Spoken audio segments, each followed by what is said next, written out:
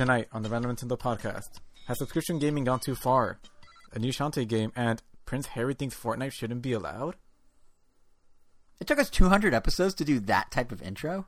How? How did we not do the local news, like, sizzle reel thing? I'm honestly surprised we haven't even done it jokingly. I know. That's weird. We should probably, like, just for old time's sake, do it the normal way. Yeah, so, I skipped a lot of stuff, so... You sure did. You really highlight the, like, minimal, the smallest things. Well, I highlighted the things that would appear on a news, like, I don't know. That's like, true. Something as, like, trivial as Prince Harry thinking... Fortnite shouldn't be addictive. Well... You know, like a normal news broadcast, what we need to do next is introduce ourselves as the anchors. So, hello and welcome to episode 200 of the Random Nintendo podcast. I am Jason. I'm Angel. Listen to that enthusiasm. That's the type of enthusiasm you only get after 199 of these in the can. You didn't spin around. What? You're supposed to spin around. Neither did you. Yeah, but... I mean, this is audio. So, but anyway, in case you missed the key part, this is episode 200. And I have an air horn that's not playing. There it is. 200 episodes of the Random Nintendo podcast. Did you know that there are actually as many episodes of the Random Nintendo podcast now as there are... as there were Pokemon at some point? No, yes. As there were Pokemon at some point, as there were... as high as some kids can count? Listen, if you got to 200 moons in Mario Odyssey, congratulations. That's the number of episodes we now have. But no, what I was going to say is there are as many episodes of this podcast as there are micro games in the original WarioWare. Which, like, more than any other factoid we just said, I feel like is the best factoid for our show because it was both random and it was Nintendo. Like, that is the most obscure reference you could probably make. Given the milestone, we are going to be spending some time later in the show reminiscing a bit about some of our favorite moments, and we're also going to have a giveaway of 2 $20 eShop cards for you guys to join in the celebration, so stay tuned for info on that. But all of you out there may have noticed that our episode title is not the Channel 5 News at 11, believe it or not. It's looking to the future, which is kind of the opposite of what I just described. Like, reminiscing, talking about the past, that's not what the title's about. And that's because this episode is actually really about where we're going next. Like, not necessarily the podcast or the two of us, but gaming, all of us together as a whole. Like, if this is Mario Party 10, we're all in the same car going space to space together. Where's gaming? That was 10, right? Yeah. Good. And Where's 9. gaming? And 9. Where's gaming taking us next? So we're going to be talking about Stadia. We're going to talk about Apple Arcade, really the rise of these like service-first gaming platforms and what it means for Nintendo. Plus, what's next for Nintendo itself, which now includes reports of 2 new pieces of Switch hardware, and pretty much out of nowhere, a larger than expected commitment to VR with Labo VR. Like, it started just like this little thing, and then suddenly, like, Nintendo's going, I wouldn't say all in, but much more in than it seemed like they were going to do. It's definitely the least amount of in you could get because they're using cardboard. But they're doing it in their biggest game. So it's kind of a weird... It's like a weird thing they're doing. So we're going to talk about what that's all about. I mean, you could say like Sony went all in on VR. Yeah. No, they're going as in as they can with cardboard. But they're doing it with their biggest IPs, which is kind of surprising. So we're going to be... That's where the looking part of our episode comes from, with looking to the future, because you look in the cardboard. Anyway... Timestamps, as always, on the blog post random.com under this video if you're on YouTube. If you're listening there, I call it a video, but really it's just audio. But yeah, it really does feel like, I don't know, maybe it's just me, but it really does feel like we're at like an inflection point with this episode, this milestone episode, because we've been doing this since November 2011, and for the most part, the industry has been on a familiar course. You buy a game, you play a game, maybe you play some post-release content for that game, but that's that. That's where it ends. I mean, in the last few years, sure, it evolved a bit. You know, what if the game's post-release content just keeps coming, like we see with Fortnite, which Prince Harry's scandalous. Prince Harry says is addictive. But, you know, we see it with Fortnite. We saw it with Splatoon. Splatoon has always, over the years, been our go-to games as service game since it first came out on Wii U, and we'd always reference that. And more recently, you know, there's been some dabbling in cloud gaming, even on Switch in Japan with things like Resident Evil 7. But still, you're paying for access to a particular game for a set amount of time. At the end of the day, the pattern has always been, for as long as we've been doing this podcast, for as long as gaming has existed, you see a specific game, you buy a specific game in some capacity, in some medium, and then you play that specific game as a single entity in your library, and that's that. And if you listen to our last episode, you know that's what we focused on when talking about GDC and PAX East. Like, here's a dozen plus specific Switch games you can go play in your library once they're released. And, you know, it sounds silly to say out loud, but this is how gaming has been. You pay money up front. Console gaming, at least. Console gaming. Because, I mean, there are, like, old school, like, you know, MMORPGs and stuff like that. Well, no, I'm saying even those are still the same deal. You are paying for you are having a one-to-one exchange with an individual game. How you want to think about, like, if it is a prolonged game, is it a short game, whatever. You are doing a thing that's only a game. Yeah, there's like Xbox Live or like Battle.net and stuff. It's like a service across multiple games, but you're still deciding which of those games you are playing, which of those games you are buying, right? Oh, yeah, all right. But what's interesting is the other side of GDC that we didn't talk about last week, or last episode 2 weeks ago, is the delivery method of games. Because we talked about specific games, but we didn't talk about how they're brought to us. And a big thing at GDC was that the delivery method is changing. Google Stadia, Apple Arcade, these two big new gaming services from the two biggest tech companies in the world, they completely erase the idea of game ownership and replace it with the oh-so-hot model of services. And that, weirdly, is nothing like what we've ever seen in gaming before. And on a general level, I'm kind of curious, like, what do you make of this? Like, the idea of a la carte gaming, because that's where we're going as we hit our milestone here. Like, it's definitely a turning point. So what do you think? What's your take on it? I don't know. It's weird because, I mean, it's something we haven't really had before. The closest thing we could compare it to is the streaming services we have now for shows and movies. But it's weird because games are not like shows and movies. It's not like I could binge, like, I'm going to binge like all 13 Final Fantasies in one weekend. It's like, you're gonna, like, by one weekend you mean 5 years maybe. Yeah, like it's going to take a while. And the older you get, like, the more you, I guess, realize like time is a very, I don't know, it's a valuable commodity. Yeah. And I don't know, it's easy to do, I guess it's easier to do TV shows. I'm not saying it's easy either, because there's also so many streaming services, so many different ones, like between HBO Now and Crunchyroll and Netflix and Hulu and all that stuff. I don't know. I hate having everything spread out. Which is like one of the downsides of having like video games going in this direction. Yeah. But just wait. All those streaming services will be bundled together and they'll call it cable. But then at the same time, it's like, I don't know. I guess I'm not too big of a fan of it because especially for games, less so with TV shows, because you could do other stuff while watching a show, or if you're not that invested, or if you're just kind of invested, or if it's a comedy. I tend to do that with comedies. But with games, like, you typically want to take your time with them, whatever that ends up meaning. Like, I mean, if you play a game for speed running, taking your time with it means you're just playing it for years and years and years, like, just not anything else. Like, I don't know. It's interesting, right? I like having my games. I like having some games digitally, but not as part of a streaming service. Yeah, it's because the digital thing's an interesting point, because like every time we discuss this idea of gaming, I could say maybe bite-sized games. I don't know, like the only like streaming service. I don't know. It would almost have to go on a company by company basis, or even a genre basis, because it's like I could maybe do like a visual novel game streaming service, like games like Ace Attorney. It's almost like back at television shows. Yeah, so which is why you feel more comfortable or like Telltale or stuff like that. Because narrative driven, yeah, because those kind of games, like, they go at a set pace. Like the pace is literally set by the game most of the time, and all the other games, like, you're probably gonna just want to play longer. You're gonna feel like a lot of games in the service are just gonna go to waste. The only other time it could ever work, I feel, and this is excluding like new games. Yeah.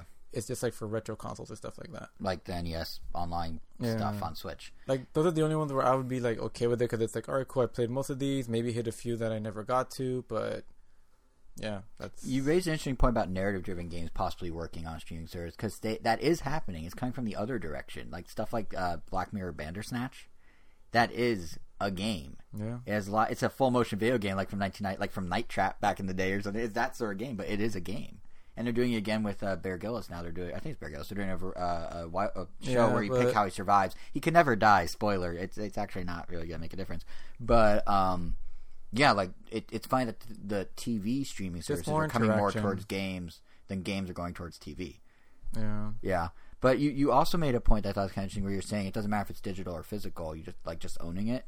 And I think that's a very interesting point, because like every time we discuss the idea of gaming in the cloud or game streaming or something like that. It first came up from the show with Resident Evil 7 coming to Switch in Japan. More recently, it's with the Game Pass rumors of Xbox Game Pass coming to Switch.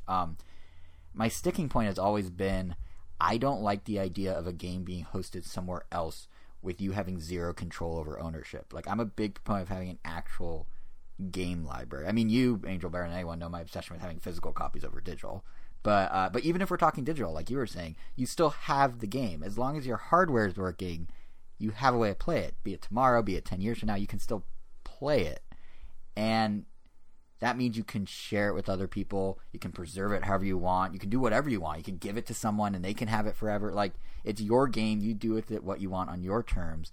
And my concern with subscription services is, as of right now, even if a game subscription service comes along, meaning, yeah, you still have ways to physically own a game, digitally own a game, or you can get a subscription, what happens when they grow so massive that they fully replace the idea of game ownership? Like, in the same way that streaming music is starting to eclipse music purchases to the point that Best Buy no longer sells music. Or that, like Netflix can drop a movie or a show and you have no way of actually owning it. You only can stream it on Netflix. Like, sometimes they'll release Blu-rays years later, but sometimes they won't. And then how do you ever, like, have that piece of content for yourself? Like, have it. And I have, like, kind of a weird example, but it's been an annoying issue for me already with things like Kanye, because I have every physical Kanye album up until The Life of Pablo, which came out, I don't know, 4 or 5 years ago. And I don't have Life of Pablo because he just never made a physical version of Life of Pablo. So I have this oddly incomplete collection of all his CDs up till Pablo. And in 10 years, if there's some clearance issue with one of the songs or whatever, it's gone. I will never hear that song legally again. That's weird. Like, with games, I can still buy how I want, what I want, when I want. But if streaming does take off, can I have a Life of Pablo situation with a game?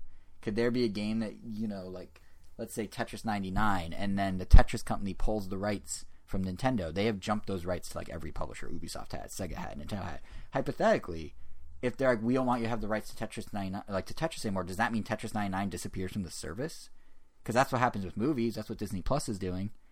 Like, they're pulling all the stuff off the other service. Like, literally Simpsons. Netflix every month. Yeah. A lot of stuff leaves. Yeah, exactly. And it's like, is that gaming? Is that what happens? I feel like there's a medium where everyone... I guess I'm now finishing Rugrats. Right? I mean, that's literally what happened. But yeah, and it's like every medium, people have their, like, thing where they're like, I like having some sort of ownership to it. For me, it's games. For you, I feel like it's movies more. Like, I don't care about owning a movie. I don't care about seeing a movie more than once. But I imagine all the stuff with Disney Plus and them doing away with the vault and whatnot kind of clashes with your collecting of the animated movies. Yeah, because I love having a digital library of movies, but only if I still have a physical copy of the movie, which is nice because I would say like 100% of movies come with a digital code. Mm-hmm. I mean, it does. Gaming, I can see why they don't do that. Right. But at least with movies, it's standard practice. I still have my physical copy I could see whenever, and for convenience, I have my digital one so I could conveniently watch it or for whatever. For now. But even then, I still have my physical one.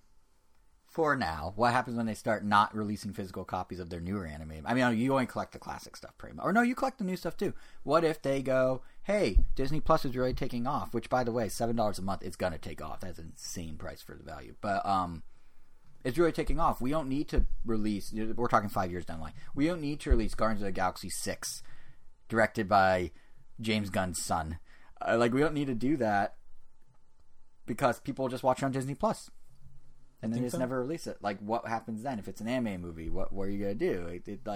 Everyone's gonna have at some level, I feel like, this concern. I mean, it depends. I guess it'd be like, well, I guess I'm just not getting Disney movies then. Yeah, but it's just like, that sucks.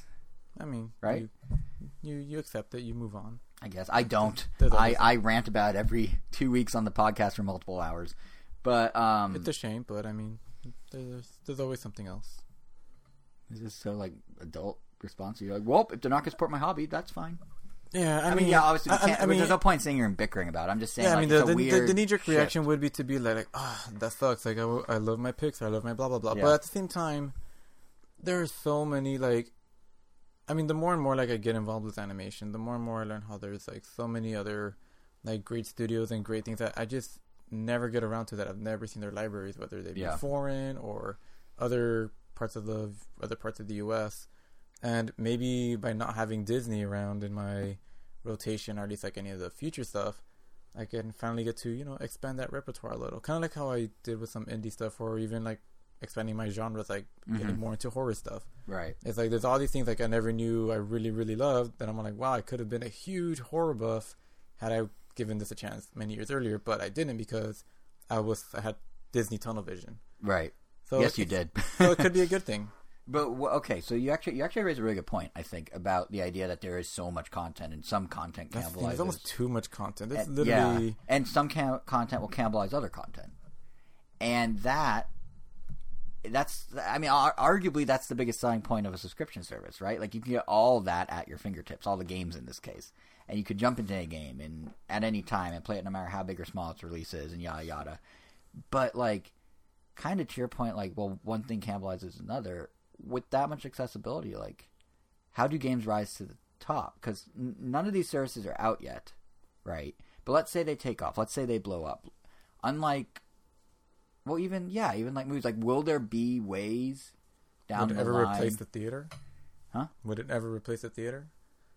I mean, hypothetically, movie theaters are struggling. That's why they're all doing this. Yeah, because I'm saying, like, ticket sales are, like, going down. Yeah. Like, it's kind of down the road where, like, maybe in 10 years, like, we might not see that many. It might be, like, a very exclusive thing. Yeah. Where it's only, like, it's literally just a premiere. Kind of like how they do for Netflix. Yeah, and what happens when that happens with games? Because it's not like you, like, have a communal place. I mean, what's the equivalent for games? I don't like the idea of, like, you can download the game. What if it's like, no, the only way you get the game is through a service?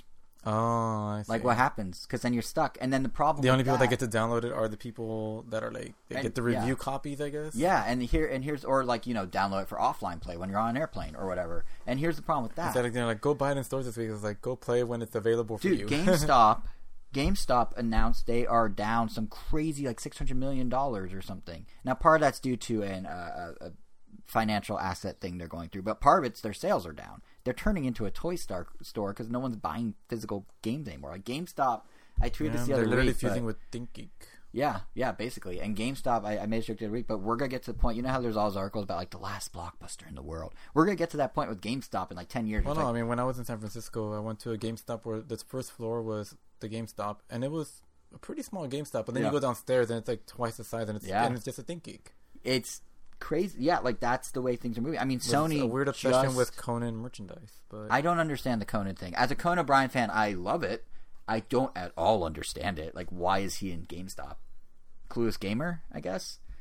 But the point I was gonna make is, besides that, like, stores are going away. I mean, PlayStation just pulled. You can no longer. You know how with, like, the Switch, you can go buy a digital card that gives you a code to download specific games. You can still, like, shop for games at physical stores, but it's just a download code for that game. Yeah.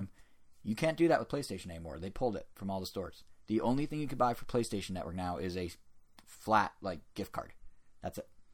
Wow. So, like, it's already happening. They also pulled a few months ago free PS3 games from PlayStation Plus. Not as big of a deal, but, And that goes to the point of, like, you don't own anything. So what if that was your only way to get to those games? And they're gone. Yeah.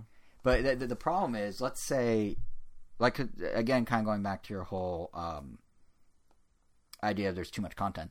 Let's say the streaming service is the only way to get to this stuff, right? Like, how do games rise to the top at that point? With that much accessibility, with all the games in one place, how do they bubble up, so to speak? Because, like, we're already seeing problems with that. Like, none of the services are out, but I feel like at the Apple Arcade announcement, stuff already got buried. Did you know? I mean, you know because you follow it, but WayForward announced in the Apple sizzle reel that they're making Shantae 5, which on its own, especially in the Nintendo world, is a pretty big deal. It's a pretty cool game. It's a popular franchise. But in the midst of reveals of a game by, like, the Final Fantasy creator, they got Sakaguchi to make a game for Apple Arcade, and then they announced that Will Wright is making a game exclusively for Apple Arcade. He's the Sims and SimCity and all that, and Spore of all things. Thank you.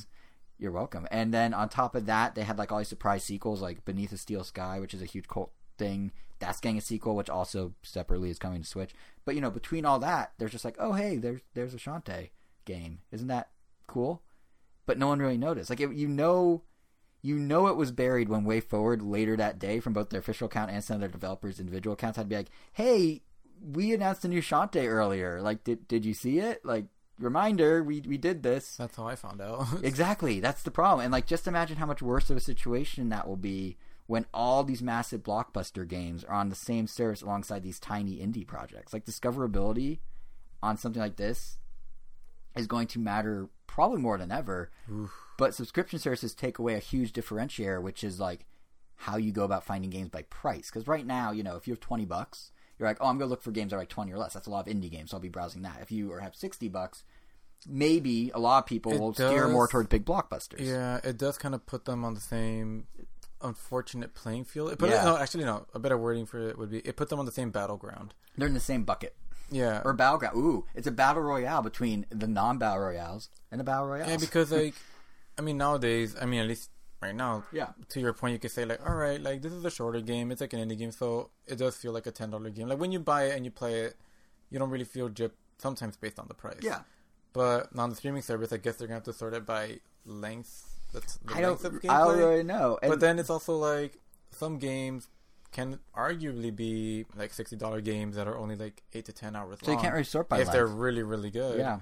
But, you know. It's almost like you have to sort by production value, but that like belittles the games that are cheaper. Because, yeah, a lot of indies we talked about before, you know, they have less limited production and then how budgets, so. Yeah, and then there's games like The End Is Nigh, who, debatably has less production values than, let's say, I don't know, Breath of the Wild. Yeah. But debatably probably has as much gameplay as that game if you factor in how much time you're going to be playing it because of how difficult it is. Right. So like how you even measure that. That's what's weird. So like at that point, I guess like... And like think about it. Give me games in Unreal that use Unreal. Yeah, like give me games that use Unity. Yeah. I need games that use the Ubi Art engine, which would be like 5. But it's just... Where's Frostbite? Where's my Frostbite? Where are all the broken Frostbite games? I guess you could have the big name developers, but then you go like, give me indie, and then it's just literally everything. Like thousands and thousands of games. And like honestly, even just think about like if you're a casual gamer or a 12-year-old kid and you're going into your game subscription service, and you know, what are the odds you're gonna seek out Shantae and play that on the same monthly subscription that gives you Call of Duty, Assassin's Creed, even like a Crash Bandicoot remake? Like those are going to draw attention for a lot of people that aren't as like well versed or as deep into the gaming world. And like imagine if you aren't even as big as Way Forward. If your game's smaller than Shantae, you know, maybe it's a new IP and you're a new studio. It's going to be really hard to break through. And I honestly think the issue of like this idea of discoverability and how it's going to work in a streaming service is probably the biggest differentiator between what we're seeing with Apple Arcade and what we're seeing with Google's Stadia. And this actually kind of makes a good opportunity to talk a little bit about Stadia Arcadia. I do like that it's called Stadia. A lot of people thought the name was dumb, but that's a single stadium, or that's plural for stadium or something. It's related to the word stadium, and the idea is it hooks into YouTube, so a lot of people are watching you, so it's like you're in an arena. Like, I get it. It's kind of a cool name. But we never really had a chance to talk about like the actual new announcements of these services, because they aren't Nintendo, but they will directly influence what happens to Nintendo in the long term. So this is probably a good opportunity to kind of dive into the pros and cons of each. How will Nintendo react 10 years from now when they finally get around to it and doing it in their own really weird and obnoxious way? Where if you want to use the service, you first have to log in from your phone, and then you have to high five a virtual Mario in your hologram headset, and people will love that. And only then do they give you a cardboard that you build to access the streaming service. People will say stuff like, I love this about Nintendo. They found a very quick way to like almost interact with Mario, something that a lot of companies are being very distant about. But you know what they'll still complain about? Friend codes and lack of voice chat. Oh. Those are constant. The friend codes have tripled in length. The friend codes are now the length of pi. They're barcodes. It's however many digits you can fit into 3 point. You just keep going like pi and hope for the best. But the serial number for the console, I guess, because I'm assuming they still have a console. It'll be your friend code. Well, they won't have a console if it's streaming. You'll have to do the serial. You'll have to order a special dog tag from Nintendo that's sent to you, and on that dog tag will be an individual person number. Because we don't want to say it's a serial number for a person. It's a personal It's a PIN. It's a personal identification. It'll be like 20 or 30 years before Nintendo doesn't have a console and just has a you're service. Totally right. Although they have said they're open to the idea. I can't remember where, but in some Japanese newspaper a couple months ago, they were saying, maybe we're in a post-console future. Some people interpret that to mean they're going to jump to other consoles, but it means they're looking beyond the idea of a console. So, who knows? But in the meantime, we have Stadia, we have Apple Arcade. They perfected Google Glasses or Google Contacts. Could you imagine if somehow Nintendo came up with the actual AR eyewear that we all use? Mm-hmm. Have Samus's interface UI when you're walking around, or Legend of Zelda UI. Yeah, it's like driving down the street. Why not have some banana peels? No. But Stadia in the meantime is probably the most ambitious we're going to see from these streaming services before Nintendo goes full AR. And I think it's simply because it's on the cloud. Like that alone opens up all sorts of, at least to me, interesting approaches to discoverability. Really centered around like the fact that you can launch right into a game without needing to install it or download it or anything. Like Google was showing off these features like being able to queue up to play your favorite streamer at the click of a button. You know, you're on their channel, you press a button, you're playing them in the next match if there's not a lot of people watching, or you're waiting to play. Or, you know, if you're watching a trailer, you can launch into that specific segment of the game from the trailer. You press a button, 5 seconds later, there you are. And it's interesting because it basically offloads a lot of the idea of discoverability to the general internet. Like kind of the same way you interact with people now, forums, social media, whatever. Now it's just a click away from not just like learning about the game, but immediately playing the game. Which, you know, for big games, that's not that big of a deal. But if someone's like on Twitter, like, hey, look at this cool game I discovered, this little indie game, and you click the link and it's a YouTube trailer, and you're like, this is cool looking. You press it, you're in. That is pretty cool. Like, that's a cool way to get people to try out new games. And technology-wise, like, Stadia actually has a lot of neat stuff in it. Like, I like the idea of split screen in a game where each split of the screen is a separate Stadia server, so you can actually do totally different things with fully optimized experiences and not have to, like, worry about, well, can the console handle it? Like, that's kind of nice. That's right. Yeah, or how about, like, the fact that since everything runs server-side, it removes a lot of cheating and hacking potential. Obviously, you can do stuff like weird macros, or you can have, you know, like a pixel-based aimbot or something. But a lot of what, like, the Splatoon players have to deal with online is just null. Is no longer a thing. So that's kind of cool. There's even, like, now I think about it, like, smaller stuff, like the fact that you can, if you want to stream your game and you're using Stadia, you can send the stream directly to YouTube. Like, you don't have to worry about the stream cannibalizing your own connection. You don't have to be doing down and up like we tried when we did our Smash stream last November, and it really bogged down online play. Like, that's a non-issue because, like, Nintendo, they don't have any way to stream, so you're just kind of using the same device as your hub, but Google can be like, hey, it's on our server, we'll just fork the connection, it's fine. It's like, there is cool stuff that Stadia does, don't get me wrong. The problem, though, is that I think the exact same thing that makes all these ideas possible is also the biggest downfall, which is the cloud. Because at the end of the day, it all comes down to latency. And on the surface, everything about Stadia sounds great. You know, it reduces friction it takes to get into a game. That's a good way to increase the number of players overall for little games, big games, whatever. But if the game stutters whatsoever, it's over. People aren't going to do it. And I mean, I was watching Google's live stream of their conference for Stadia. That was stuttering. That had issues where it was rewinding itself 2 seconds every so often. That's just a video. Like, that doesn't give me much confidence about how, like, Stadia as a game service will do, you know? And Google just went on and on about, like, how good their infrastructure is, but that doesn't matter unless yours is good too, which they never really touched on.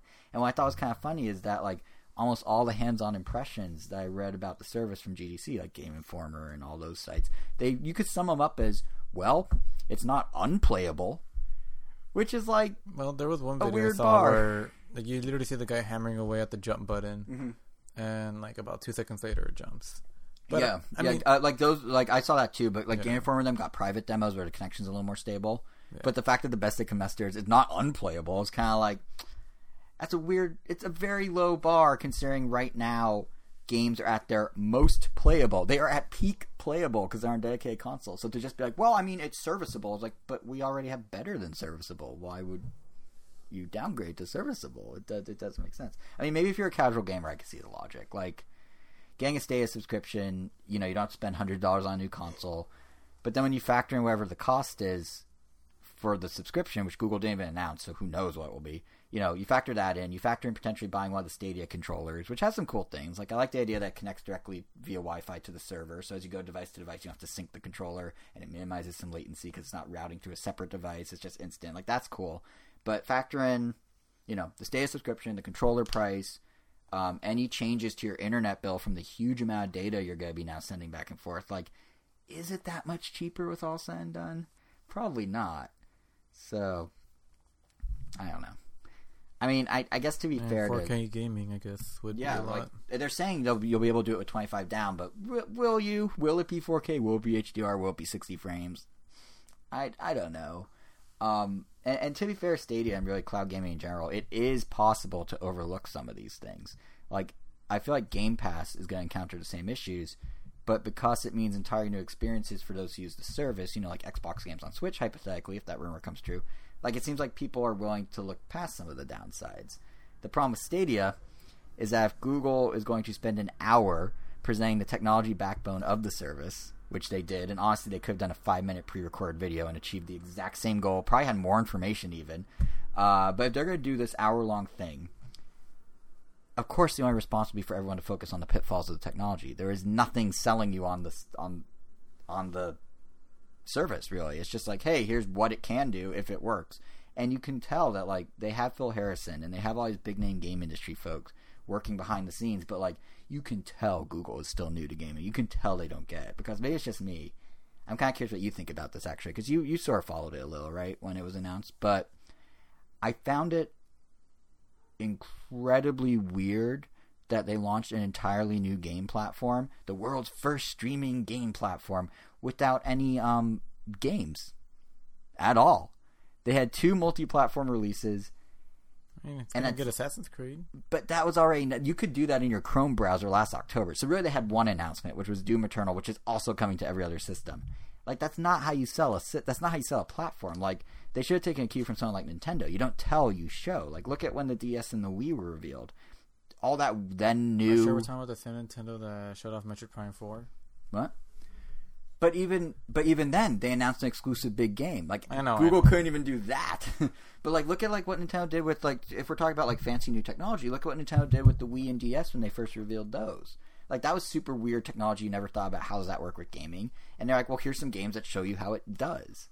And that worked. And they showed off the potential by listing off all these big name developers and publishers making games for the platforms, which demonstrates excitement within the dev community. And to be fair, Google did that. They had a list of names on the screen. But Nintendo also, kind of to your Metroid Prime 4 point, they also showed it by announcing exclusives from those companies that demonstrate why, if you like games, you need to buy whatever system Nintendo is pitching.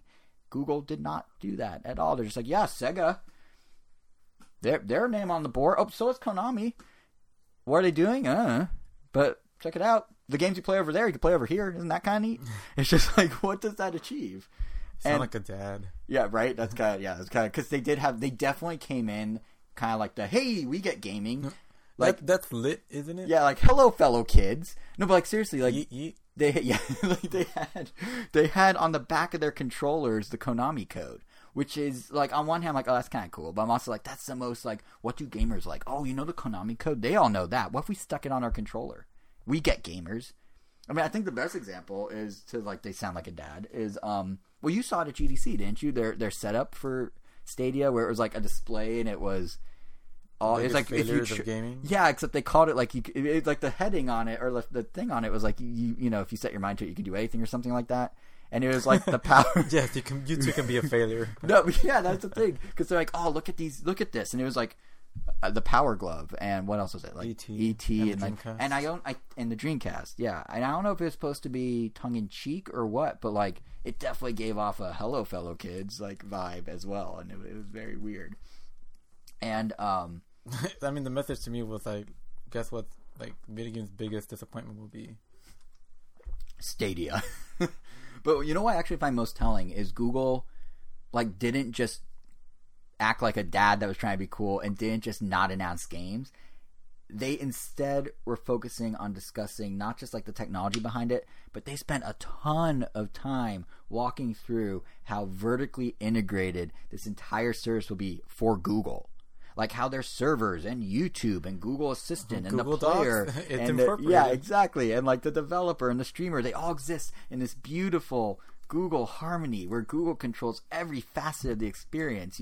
You play the game on their server. Want to listen to your tunes? Google Play is built right in. Exactly. Yeah, you can play any song from millions to choose from with Google Play Music. But no, like seriously, think about it. You play the game on their server. You learn about the games through their video service. You chat and stream with other players that use the platform on their video service. You as a developer, you're going to want to promote your game on their video service because that's where the instant play button will be. Everything about Stadia is about Google's like network of things. Like to bring it back to the initial point about like Stadia's unique approach to discoverability that I was trying to make, because it's all Google, everything you're doing is Google. What they're able to do is essentially offload the work of game curation to YouTubers. And they, at the same time, they're still able to keep their whole ecosystem locked down from top to bottom. Because like right now, you find out about a lot of games through like Twitch, right? Like, oh, Apex Legends is really popular because there it is on Twitch, rising up the charts. Or there's this weird little game never heard of that's blowing up on Twitch. What's this Fortnite? Isn't that a Shakespearean word? Oh, it's a popular game. Okay. Like, that's how you find that stuff out. Google's saying, sure, you can do that, but you're doing it within our ecosystem. And from Google's perspective, to be fair to Google, it's actually kind of genius. Like, think about it. Your customers are no longer just the players of the game. They're also the developers of the game. You're making money off every monthly subscription, and you're deciding how much money to give each developer. Like, all you need to do is promise to keep the lights on for them. That's minimal overhead for you as the owner of a bajillion servers around the world. And, like, in Google's case, not only that, but you're also making money from every ad that runs before a developer's trailer on YouTube, before every streamer's live stream. The structure of Stadia is such that you can essentially triple dip on every single piece of content and monetize it 3 different ways and make a ton of money. And if you think about Stadia that way, it's like, well, no wonder Google's doing this. And no wonder they didn't focus on the games. Because for them, as a technology company and a company that always gets into the nitty-gritty, yeah, for them it's about like, we're going to own the experience from start to finish. And that's crazy. Like, that's so different from how gaming has been. It's really wild. And I think that whole idea of like a fully integrated vertical platform to get real businessy, I think that's why Apple's probably jumping in with Apple Arcade too. Like, they can say it's because they want to give indies a fighting chance against the big bad free-to-play monster that they themselves created. But let's be real here. This is just another opportunity to boost revenue for Apple. Like, I'm not faulting Apple for doing this. As a company, obviously, they're in it to make money. But it's sort of like Google. They are having the players be the customer that pay them monthly, and the developers be the customer by making them games that they then monetize themselves instead of just passing it to the player. It's interesting. And like, based on their current App Store curation, I think they'll do a decent job of elevating some like lesser known games into the spotlight. They also have a major advantage over Stadia in that you don't need to be connected to the internet to play any of the games. You can download them for offline play. Like, I would say your computer, I guess. It's your iPad, iPhone, or Apple TV, and your Mac. Yeah. But the bone I have to pick with Apple Arcade. Well, first of all, before we go too deep into Apple Arcade, do you have any thoughts about Stadia? Like, one way or another, beyond my little ramble about how Google's secretly this crazy smart, like, capitalist behemoth? Potentially scary, but overall, it's like an easy path for me as far as like, am I gonna jump into it? Yeah, do I have any interest in getting it? It's like, no, I don't really feel any reason to get it. Yeah, I mean, yeah, because they have nothing to entice you. Because I mean, it's weird. As much as everything they have going for them, like you said, like they don't really need to announce any games. Yeah, we still need games to get us over there. So, and that's honestly its biggest that's its biggest downfall is if they don't have games that convince people to get on the service. Yeah, it's like none of this matters if they don't have games that will get people. We're really good where we are right now. Yeah, basically, it's like I got my Resident Evils, I got my Mario's, my Smash, my God of Wars. Like, give me. It wouldn't be a 200th episode without you figuring out a way to sneak in Resident Evil and God of War and Smash Bros. And you did it all in one sentence. I am impressed. But yeah, like I mean, why move? Yeah, that makes sense. But and the nice thing about like Apple Arcade is it's not really those sorts of games. It's like the mobile games, and those are a bit different. But and most of the stuff announced for Apple Arcade, at least some of the stuff, it's like also available on Switch. Yeah, it's kind of Switch too. But I do have a major bone to pick with Apple Arcade. And Disney Plus is coming to Switch. What is? Not that even Disney Plus, like everything's coming to Switch. So Internet, you fake news. I never thought I'd get to say this. You are fake news. You Angel, are fake news. Disney Plus is not coming to Switch. I was watching the live stream. I saw the slide, and I saw the internet misinterpret it. Disney Plus is coming to game consoles. Cue slide of consoles they would like to see it on.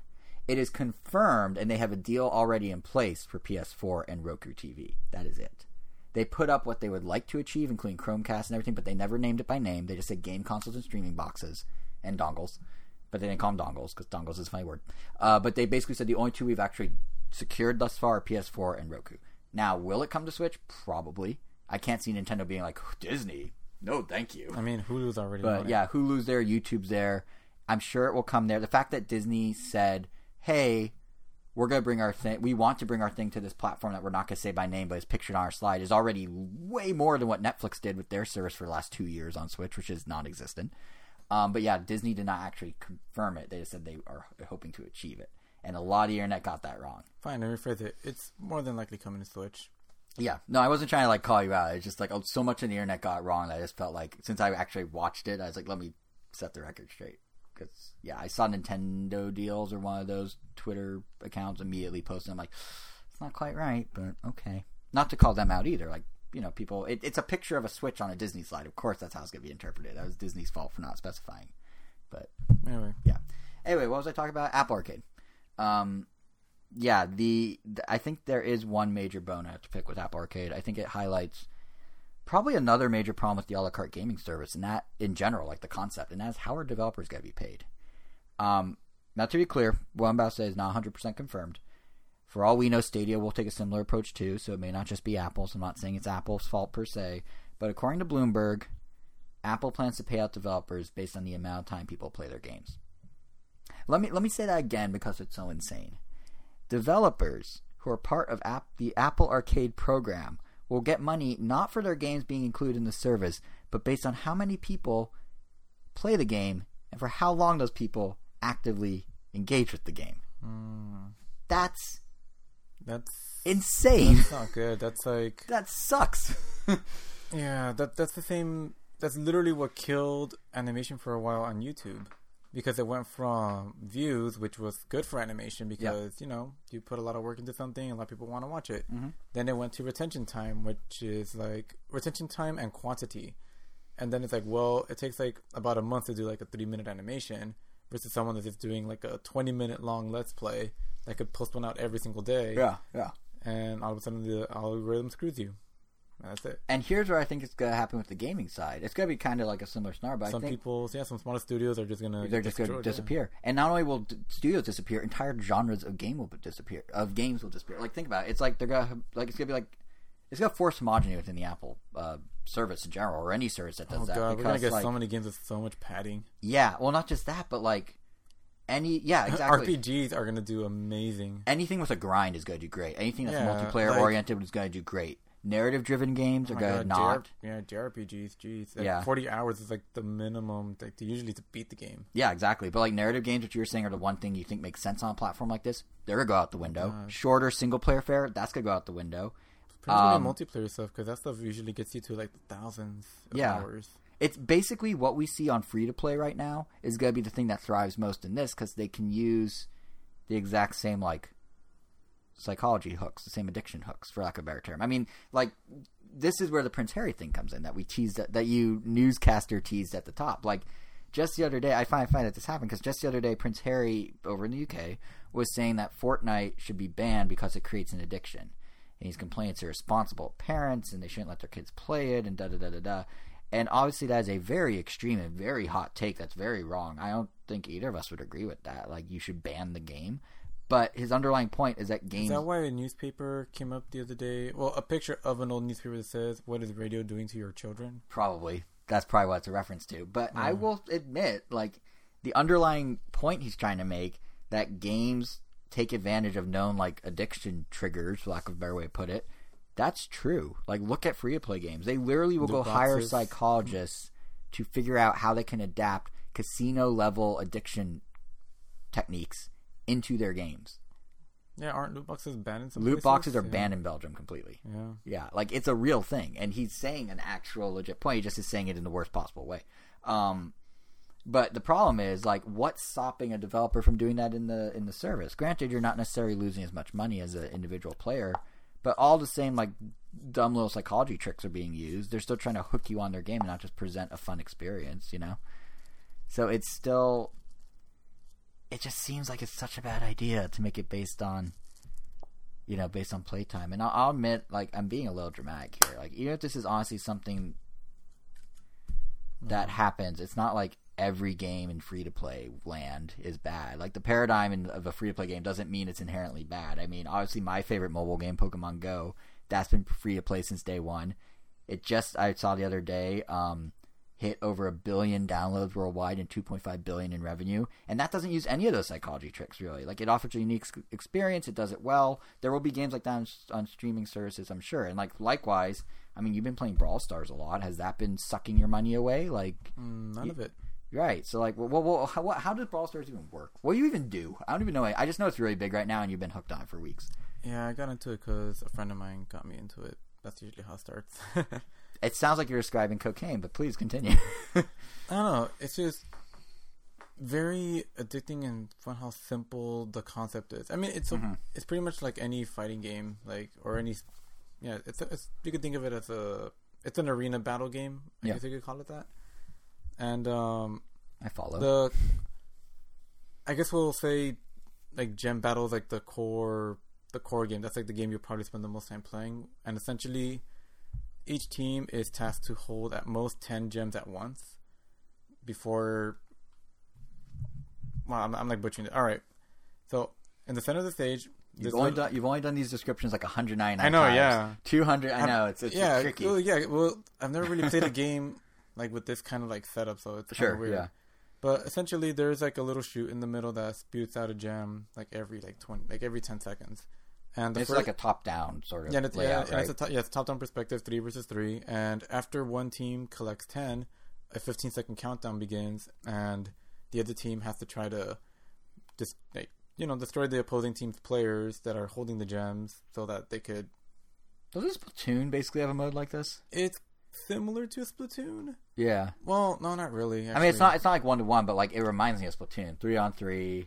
Well, Splatoon is not really 3-on-3. It's like 6-on. It's definitely. Oh wait, is it? No, it's 4-on-4. Oh, it's 4-on-4. Yeah, that's close enough. But yeah, essentially, like when you grab a gem, you're carrying the gem. So when you get killed, you drop the gems on the floor. So if you're holding like 8 or 9, you definitely want to play a little more defensively, because if they kill you, you're gonna drop all those 8 gems, and you're suddenly gonna put your team on the losing end, which could then trigger that countdown, and then they could just run away and win the game. I got better comparison. I need to redeem my Nintendo fandom here. It's not Splatoon. It's Mario Hoops 3-on-3, because it's literally 3-on-3. Yeah, so that's one game. That's how I saved myself. You just ignored that.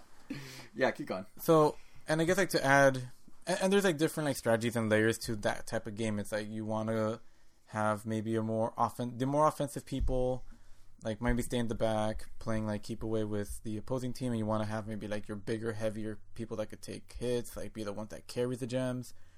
And that's where the characters come in. There's like a bunch of different characters, and some have a very wide range, like a fire, like to shoot something, but they don't do as much damage. And then some have a very narrow range, or narrow aim, where they shoot a lot further. And then they have different speeds, different abilities. After dealing enough damage, every single one has their own like special abilities. Some could heal teammates, some could travel really fast across the map, some could destroy obstacles. Like pretty much how the team is set up really changes how the game goes, and every match almost feels like completely different from each other. And on top of that, like every day the maps change, like the layout of the maps. Like some maps may have many more bushes where you can hide in them and you're completely invisible, and then other days there might be almost no bushes and it might be completely open, so you might not want to pick certain characters on those maps versus others. And then there's also like a variation of soccer where that one's pretty much like Hoops 3-on-3. You're playing soccer. Wait, my analogy that I was just trying to say face worked. It is like Hoops 3-on-3? Well, one of the 5 modes. Good enough. Then there's another mode where it's kind of the same idea with bounty. You have to, every time you kill someone, you get like an extra point that hovers over you, and the more people you kill, the more points you have. But then if someone kills you, you give that team that many points. So this sounds surprisingly diverse for a mobile game. And then there's another mode which is probably the most like in depth, where each team has like their own gigantic turret on opposite ends with their own health, and the goal is to destroy that turret. But if you get anywhere near that turret, you get blown up like instantly by the turret. So what you have to do is collect bolts in the middle of the stage and survive long enough holding the bolts so the bolts get automatically added to your turret. And then after like an arbitrary amount of time, it's not arbitrary, it just feels like it, because you're just kind of in the middle of the fight.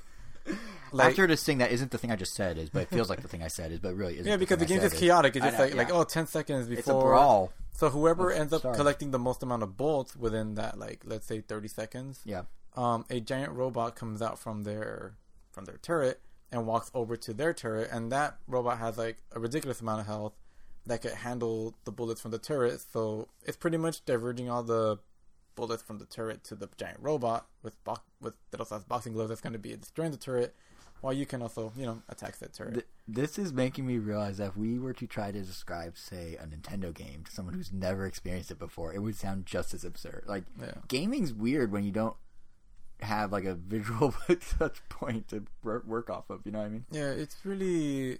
It's like a, I don't know, I guess it's kind of like tower defense, but not really. It's like real-time tower defense, I guess, if you want to call it. That works. Yeah, and I mean, ultimately, I haven't spent any money on it. Every time you play games online, you get, like, points, and these points, every 100 points, you get a free little loot box. The loot boxes give you more points to power up your characters, and sometimes you can unlock a character that way. And you could, in theory, like, spend money to unlock a character, but you unlock them at a pretty brisk rate. Mm-hmm. And, like, every time you win a match, you get these trophies, which fill up another meter, and there's, like, this, I guess, giant pathway where, like, every 50 trophies that you get, you unlock something, whether it's another character, a giant loot box, more points, more currency, multipliers, blah blah blah. Like, you're pretty much always getting something, and it's kind of ridiculous just how, like, much I don't know what the word for it is, but I guess positive reinforcement you get from the game, just like almost for doing nothing. Like, the first time you boot up the game and there's like a new mode available, you tap it and then you get like 10 coins just for tapping it. So they learned that from the casino psychologists. No, yeah, and I mean, this is Supercell's like third game in other games from what I know. Like, Supercells are the guys behind Clash of Clans, Clash Royale. And Clash of Clans is interesting because they just launched a season pass like Fortnite for it, and they made $27 million off it already. Yeah, like, which is crazy. Like, their games have been like crazy popular, and this one, admittedly, actually, each one has been pretty different from the last, and this one, I don't know, I like the character designs. They're pretty well, like, all the characters are very simple, and every single character has a pun name, which is really great.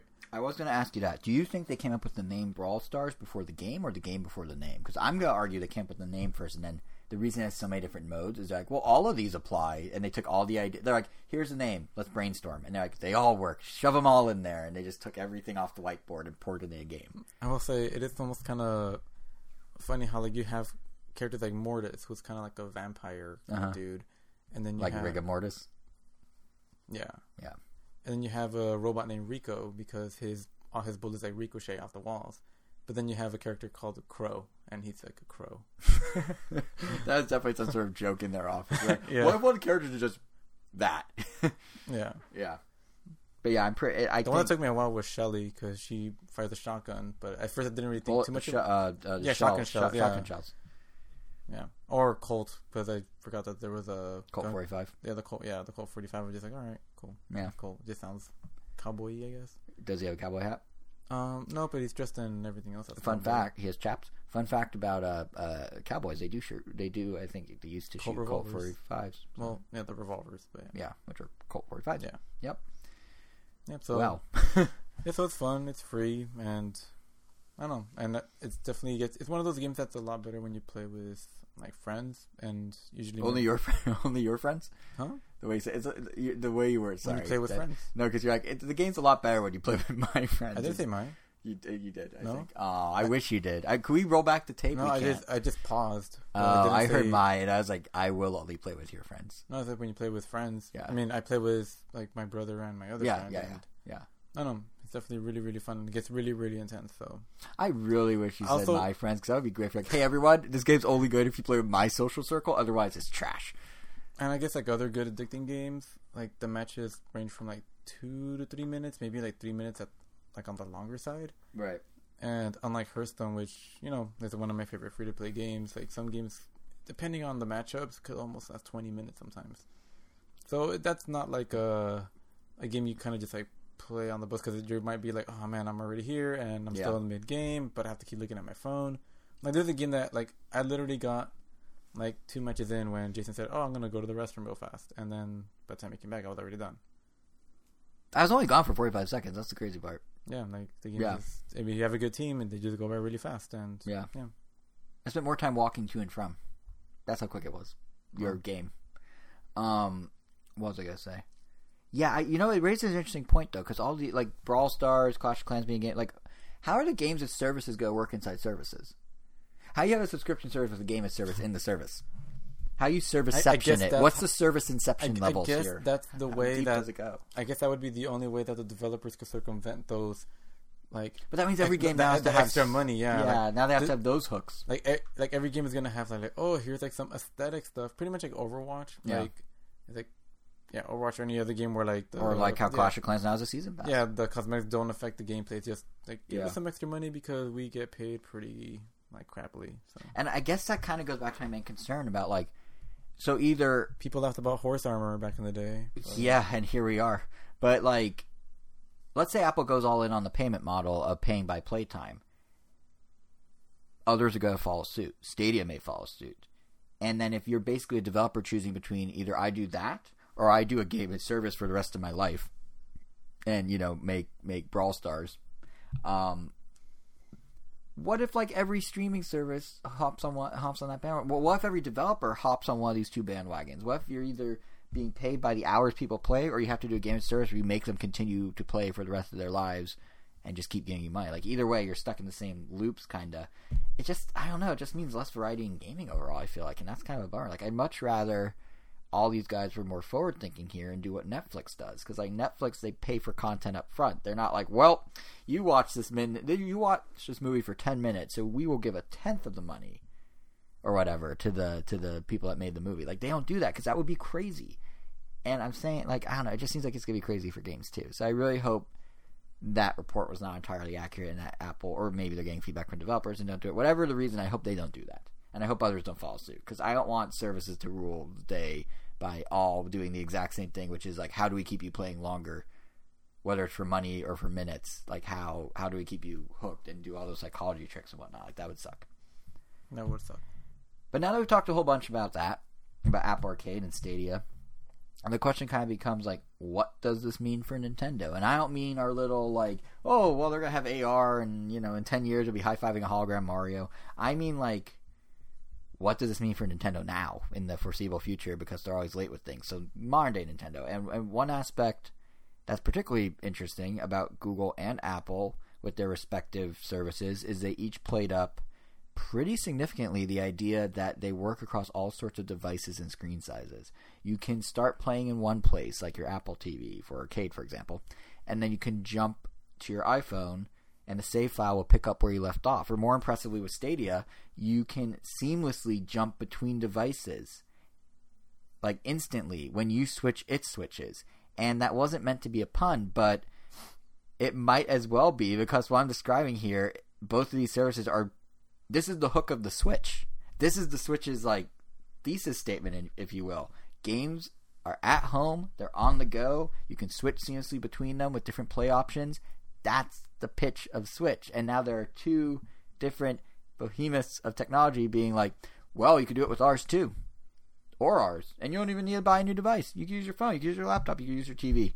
It's just kind of crazy. And that fact that they're really gunning after the Switch's main thing was not lost on investors. Following the Stadia announcement, Nintendo shares were down something like 3.21%, which from an investor's perspective, I get why.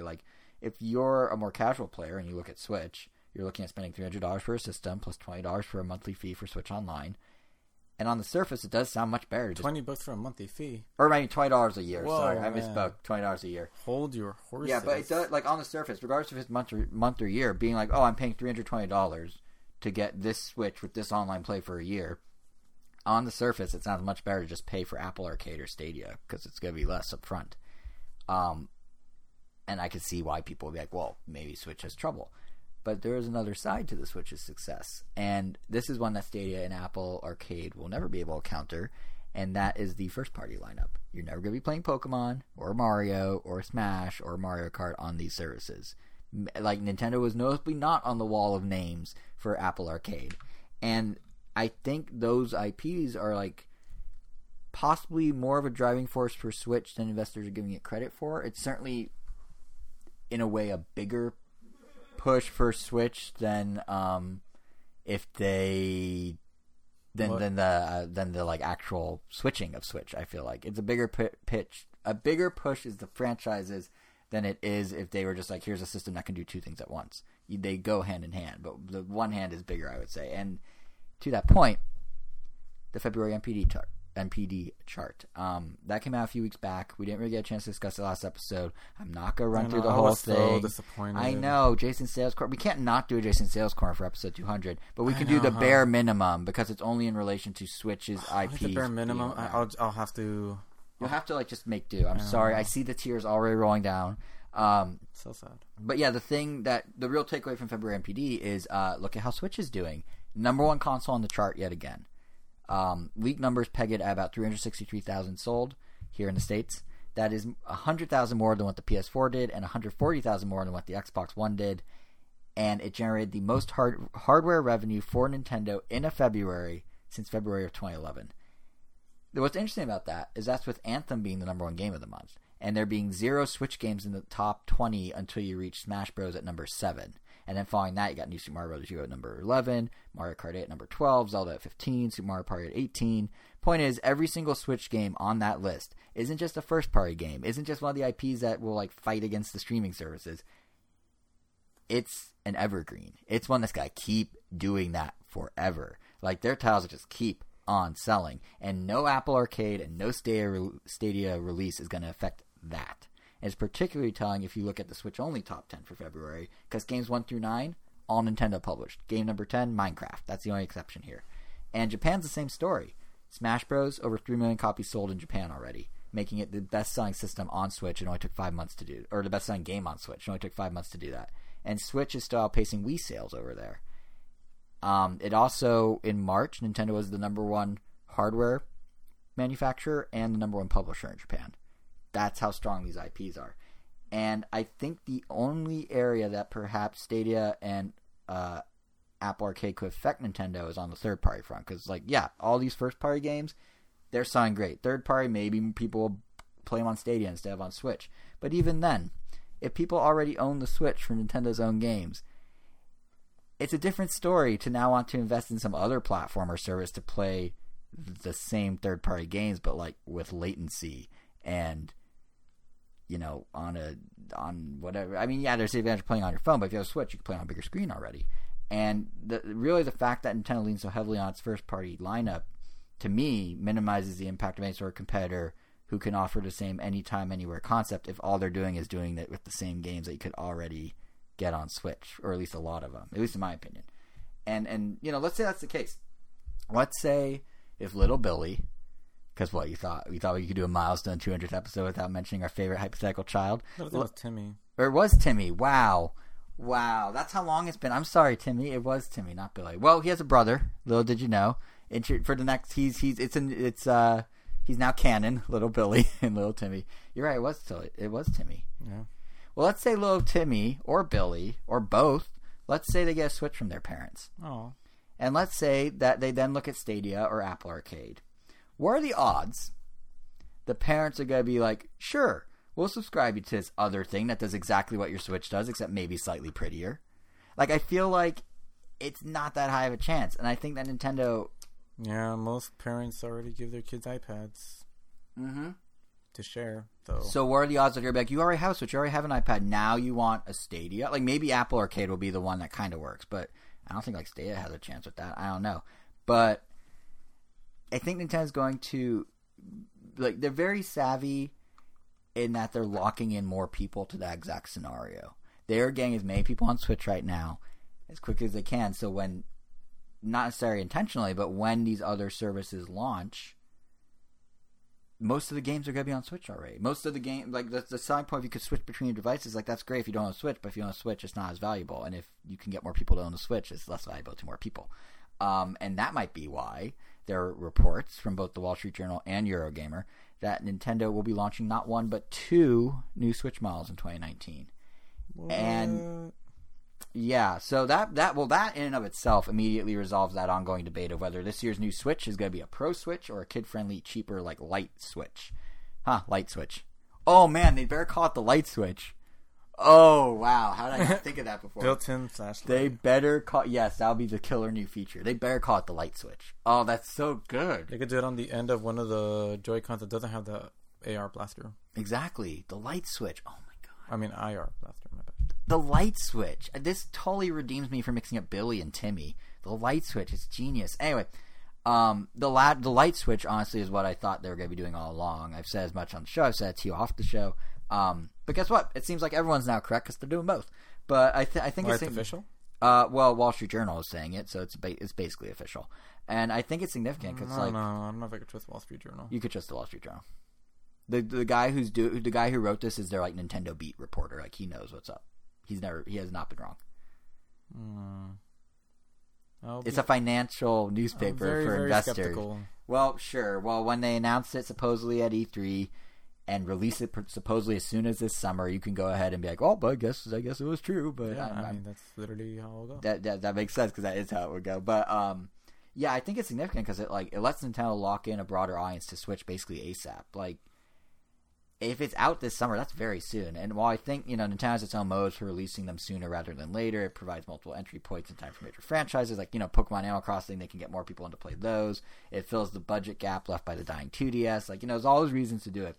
Doing it sooner does also have the advantage of getting as many people locked in as possible before any of the subscription services launch, which is another plus.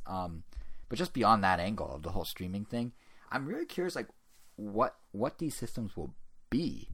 Like, this marks the first time, I think, that Nintendo's ever released 2 revisions of a system at the same time, let alone within the same couple years. And the logic seems to be that they're trying to very quickly mirror the success of the branched 3DS line. So you have a higher-end Switch, kind of like the higher-end 3DS, and you have a cheaper, kid-friendly Switch, kind of like the 2DS. And, those two were selling side-by-side for years. So the cheaper one seems kind of like the obvious one in terms of predictions. I mean, we talked about it in the past. Wall Street Journal is now saying that Nintendo's going to cut features for sure to make it more affordable. They're specifically saying that HD Rumble is most likely on the chopping block. We have talked before about what that means for games like Super Mario Party, but I guess Nintendo feels that the trade-off's worth it. Like, is there even any other game on Switch that would need to lose HD Rumble? The HD Rumble is in the controller, so in theory, if you just have your own Joy-Con, then it's still compatible. Yeah, that's the other thing. I guess it's a non-issue. It would just have to say... Or they could just patch it out. But are there any other games besides Mario Party that even use HD Rumble in that meaningful of a way? I mean, 1-2 Switch. Oh, yeah, Nintendo's fine with keeping that dead and buried. Wow. I mean, like, do you really think... when they have Pokemon Sword and Shield and Animal Crossing Switch and, Odyssey and Breath of the Wild still selling and Smash Bros. And Mario Kart, that they're going to be like, guys, have you milked cows yet? The game they got away with not putting in as a pack-in? Yeah, literally. Like, that was clearly just a stopgap till they had the real games. But, like, I mean, as much as I enjoyed the cow milking game, not going to lie. But, yeah, I'm not surprised if they just don't care. But, more interesting than, I guess, just removing features, the report claims the cheaper Switch may come in an unexpected form factor, is how they word it. One that's different from the original and maybe surprising. So, that immediately makes me think it's going to be handheld only. I'm just going to say that. Like, maybe you could buy a separate... console, I guess? What? So, like, no detachable parts? No detachables. Yeah, maybe you'll be able to, like... that even affects some things like the way you play Mario Odyssey.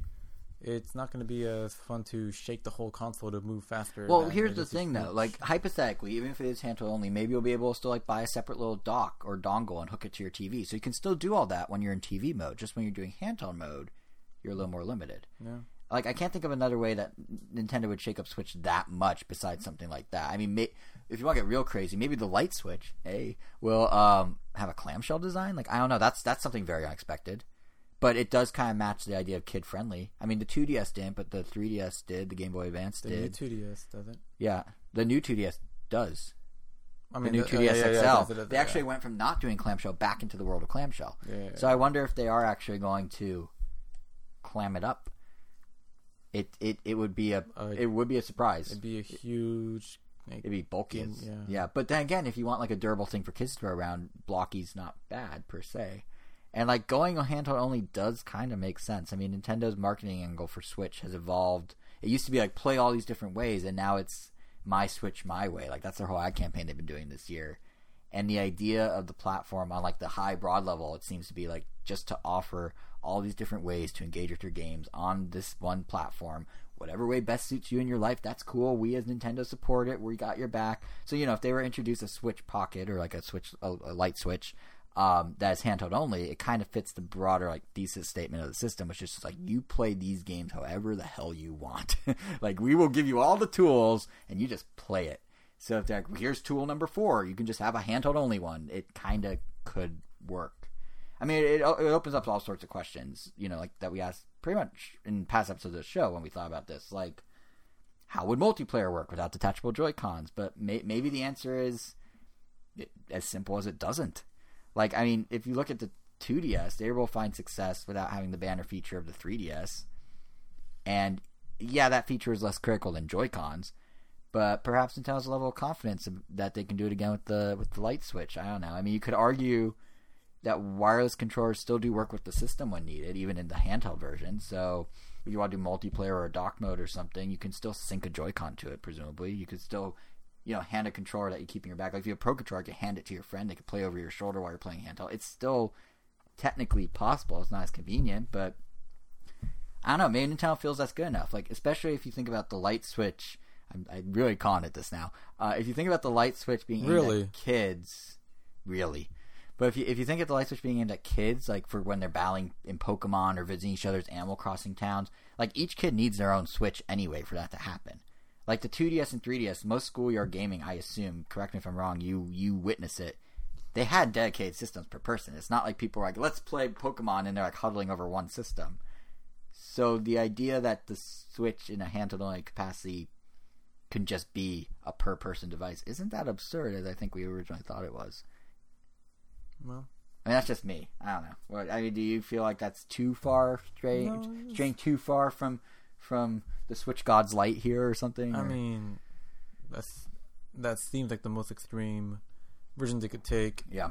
And it seems like the most extreme, but it also feels like the safest. So, yeah. So if that's the most extreme, then they're okay. Yeah. But that's only half the rumor, though, because the other half is, of course, the enhanced Switch and what it will provide. I mean, what would you even want to see in a Switch Pro? I wish there's I honestly don't know. Yeah, it's like I can't even think of what they can quote unquote improve on. My gut, that doesn't like shoot themselves in the leg a little bit. Yeah. Like I mean, go ahead. Yeah, because it'd be annoying to have another generation where it's like new 3DS and old 3DS, like, oh, this game is gonna run at a consistent frame rate, and the older version won't. Which is what the 3DS and new 3DS did for some, like Monster Hunter suffered. The closest I could see to them doing that, honestly, is like, frankly, my gut feeling is this is not going to be about specs as much in like a meaning or truthful, just premium quality materials, actual glass instead of plastic. Well, they could. I mean, they could clean up some stuff, but I think in terms of your whole new 3DS complaint versus 3DS and frame rate, I don't think they're even going to go as far as like, oh, it runs faster. I think what they might do is, hey, the Switch Pro or whatever you all call it can run in handheld mode what you see on the original Switch in dock mode, and it will do it from a 1080p screen instead of a 720p screen. And the battery's bigger, and the bezel is smaller, and the Wi-Fi chip is stronger, because I know some people have complaints with that. And maybe it supports Bluetooth headphones now. Like, it might be like little quality of life things like that, and that might be enough to entice some people. Will that entice you? I don't know. I don't think. I mean, I don't know. I mean, I think the fact that you can have your games running at like optimal Switch performance is kind of cool, and it wouldn't like drag down games that don't. It'd be like they'd still say you develop for docked, you develop for handheld. It's just docked also means handheld on the Pro. Like, it's not like it's gonna, what I mean? Like, it's not gonna like hurt a game. Yeah. It can only help. Considering my Switch is docked like 95% of the time. Yeah. Probably wouldn't make a difference for me, I guess. It's funny because for me, I actually found myself playing handheld more than docked. I will do dock for some stuff, but a lot of the time, even Smash Bros, I'm just like chilling on the couch just playing it in handheld mode, even though the TV's one room over on a different couch.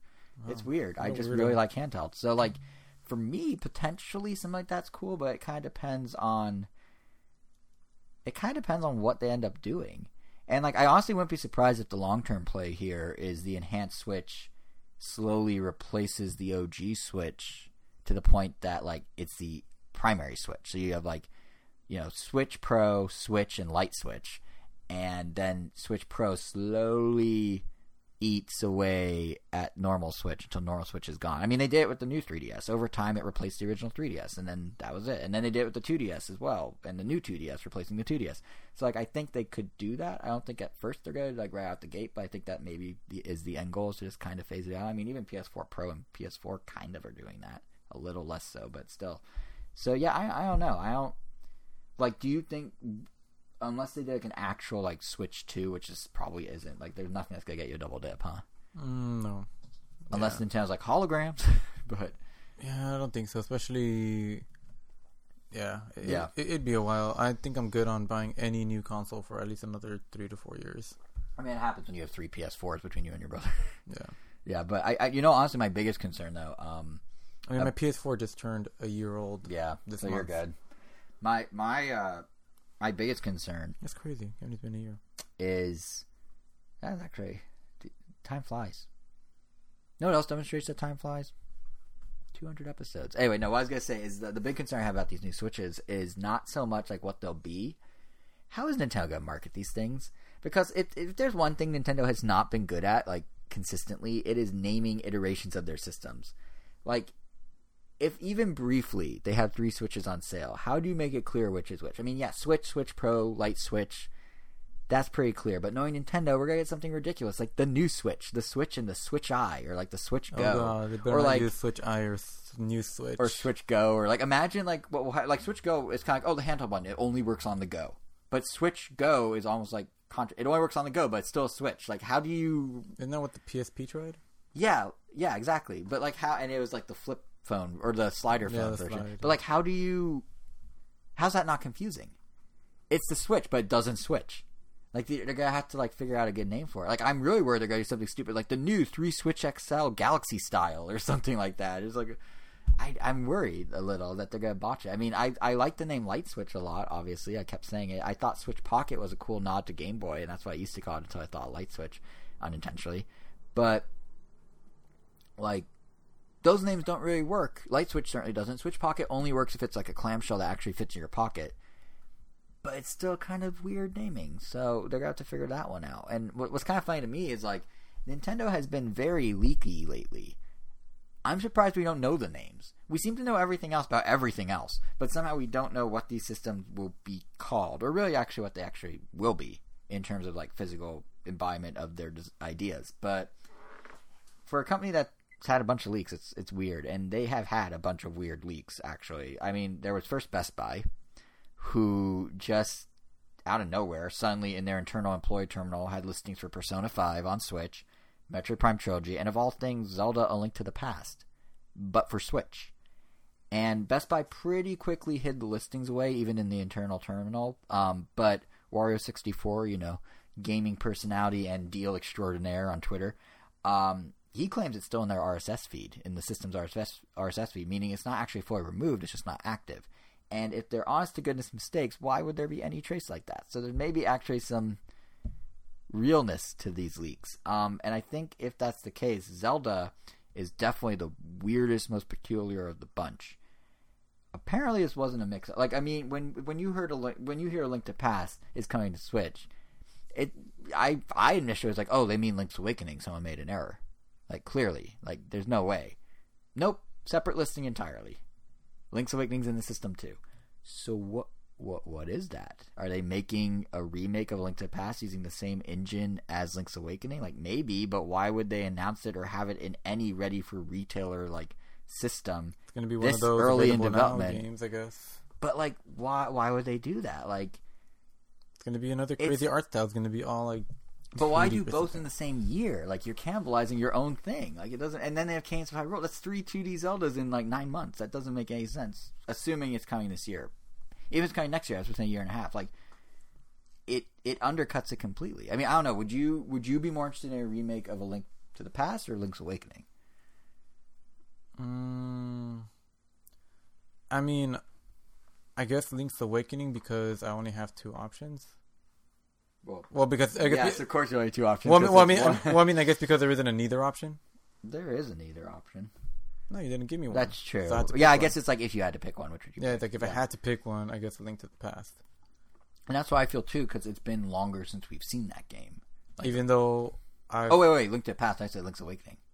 Did you just change it on me? No, I've always said Link to the Past. Oh, I totally misheard. Even though I would care more about Link's Awakening because it's been longer, but continue. Yeah, I mean, I also never play Link's Awakening. I mean, I never fully played Link's Awakening, yeah. But I'd still be more interested in Link to the Past, regardless. Right. I wonder if they're counting on people. I mean, that is the bigger of the two. if they did a remake so close, I wonder. It's not even one of my favorite games. I mean, it just exists. Yeah. I mean, I think more logically than a remake, it could be the original. Like a 2D Ocarina of Time almost. I mean, that's no. Ocarina of Time's a 3D, A Link to the Past. Let's get the chronological order correct. Tomato. Who cares? Potato. But yeah, I think more logically, it could be, I don't know, the original Super Nintendo version, but ported to Switch. Like that would explain why it's on Switch. Like maybe it's a retail download card. But if that's the case, why wouldn't the game be part of Switch Online? Wasn't Super Nintendo game supposed to be in the Switch Online library? That is a thought that crossed my mind, but then it doesn't make sense if the Virtual Console is thing. Yeah, or not a Virtual Console, but Switch Online game library. Well, yeah, whatever. I mean, and let's say Switch on. By the way, this is totally a tangent, but let's say Switch Online. Did they release any games in the last 2 months? I feel like yes, they did. They just released. Thank you for bringing this up. I wanted to go on this tangent. They just released. I feel like I still follow them on Twitter, but I haven't. I feel like I completely missed what they've released in the last 2 or 3 months. I remember. I couldn't tell you 2 or 3 months ago, but I can tell you last week was Punch-Out, Super Mario: The Lost Levels, and Star Soldier, something like that. And the reason Punch-Out is so memorable in my mind is because Mike Tyson had like a weird Twitter flip out about it. He thought he saw a story. Well, this is what everyone's assuming happened. Because it makes no sense otherwise. He saw, we think, a story that Punch-Out is now on Nintendo Switch. And he's like, what? But I'm Punch-Out. I'm Mike Tyson. So he tweeted... Did he not have this when the Wii one came out? You would think he would have had this for any of the 5 entries he's not in. But nope. So he tweeted, heard at Nintendo was doing the new Punch-Out without even contacting me. It won't be the same. My knockouts made the game. That's whack. And he also tweeted, Mr. Dream, everyone tell at Nintendo America who they think of when they hear Punch-Out.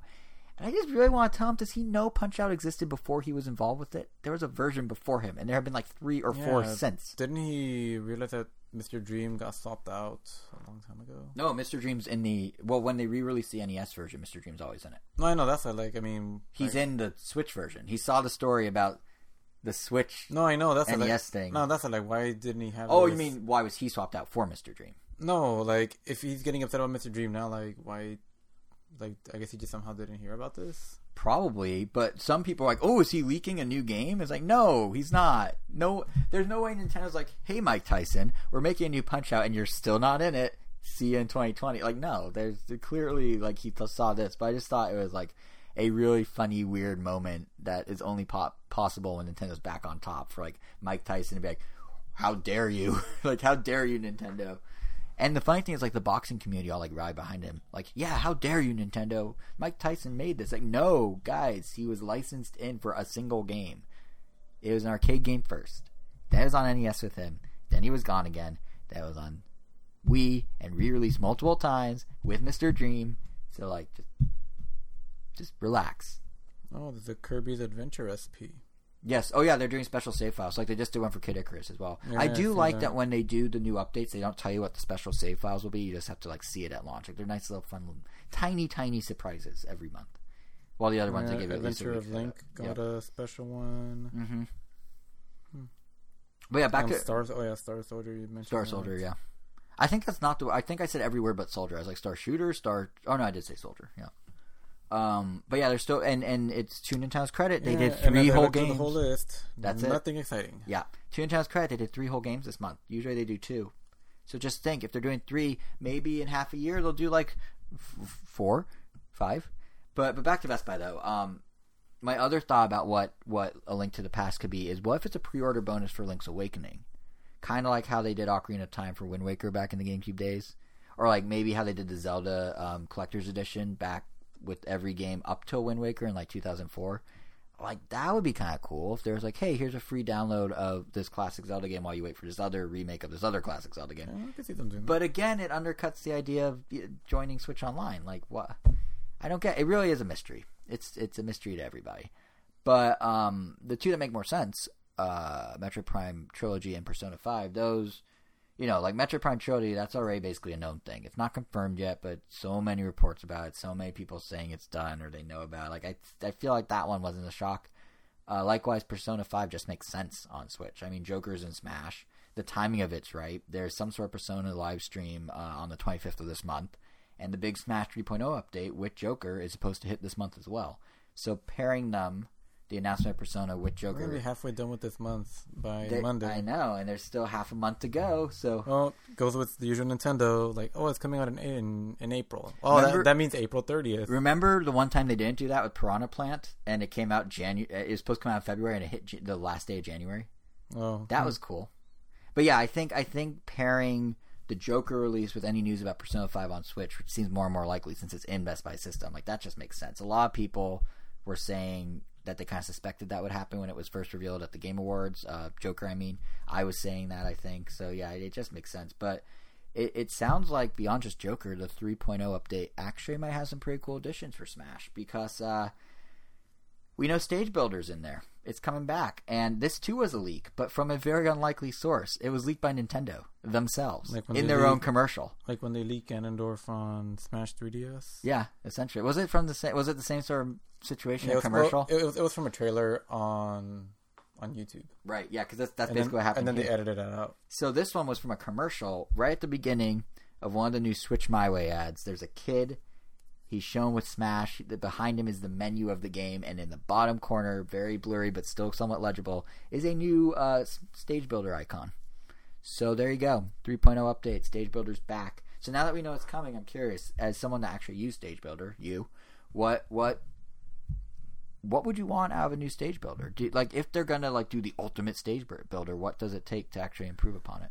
I mean, I never really cared for any of the other Stage Builders that much, because outside of the fact that they let me build the basketball stages. So as long as it lets me build the basketball stage, I'm good. Now I had pie in the sky ideas of what they could do. Personally, I think they should go Mario Maker on it. I think they should let you share the stages to some sort of online repository, and I think you should be able to how they used to. But could you sort by rating and top download? And was it like Mario Maker? Was it that Yeah, useful? there was a whole service. Yeah. Oh yeah, they did that. They did that, didn't they? Yeah, they did. I forgot about that. Yeah. I think they should do that. I guess it's not a pie in the sky idea at all. It's very matter of fact. Well, here's the second half of it that I was gonna say. I think they should also make it work with the Switch Online app, because Smash World is still supposedly a thing, and that's supposed to come out sometime in the early part of this year. Early's almost over. It's halfway to May. I think what they should do is all that stuff I was saying that I thought they didn't do, which I guess they did, they should now actually do, but in the Switch Online app. Because wouldn't that be cool if you're browsing Smash World and you're watching gameplay videos and you're browsing stages and you're like, yeah, download that stage, and then when you get back to your Switch, the stage is ready to play on. Do you think they'll announce or release Smash World with this update? I hope so. We deserve to at least know what's going on with it. Well, we don't deserve anything, but you know what I mean. It would be nice if they followed through. Look at you, Mr. Entitled. I backed off it real fast because it sounded pretty bad. But no, I think we're due for an update. If Nintendo really wants to sell the Switch Online app as a thing, you've got to get more games in there. It's still only Splatoon. I mean, they just updated it to version 1.5 a week ago, and the only thing it added, I think, was more language support, supposedly. 1.5 sounds like a pretty big update, though. I imagine there might be some more hidden stuff in there, perhaps. But yeah, we shall see. We shall see. I will say, though, for all the stuff that did leak, which is a fair amount, the Switches, the games, I'm impressed one big thing didn't leak, and that is Nintendo's true VR ambitions. Sure, we knew Labo VR was coming, but the way Nintendo just casually dropped information right up to the biggie that, Mario Odyssey and Zelda Breath of the Wild will be gaining VR modes. Pleasantly surprised. It's nice. Yeah, it's nice to feel that sometimes. It's surprisingly stealthy of them. I was impressed, and I don't think anyone really saw it coming. Right? It really fell out of left field, especially Breath of the Wild. Oh yeah.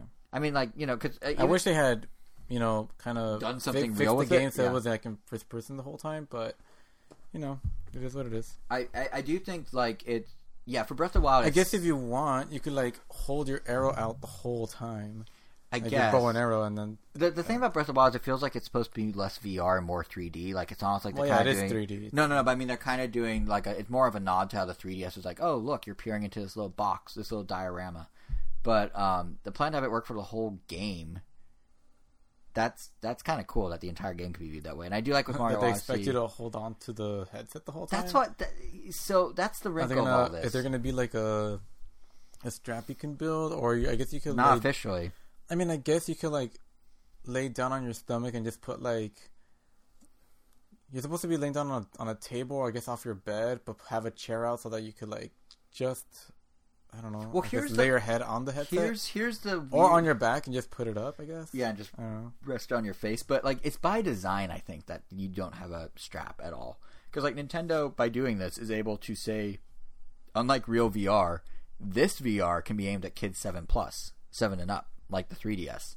Normal VR has a age requirement of 13 and up for kids' eyes, and they can do 7 and up because people will want to put down the headset. Like, it feels very much by design as a natural stop or prolonged play sessions, because unfortunately your arms are going to get tired.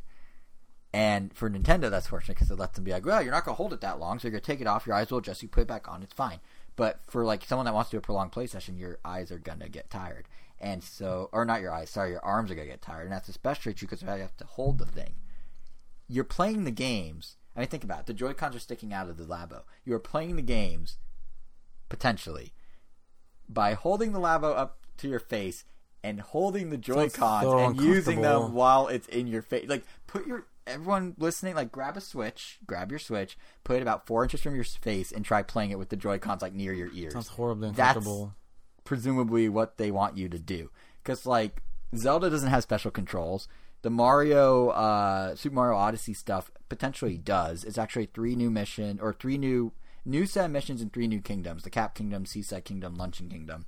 And what you do is you collect coins and musical notes, and if you collect enough musical notes, the citizens of that kingdom will do a performance in the style of the New Donk City performance, which I'm gonna totally do because I love that New Donk City scene, and that sounds great. And even better, you'll then be able to watch those performances as well as all the other games' cutscenes in a new theater mode they're adding, which will support the VR headset as well.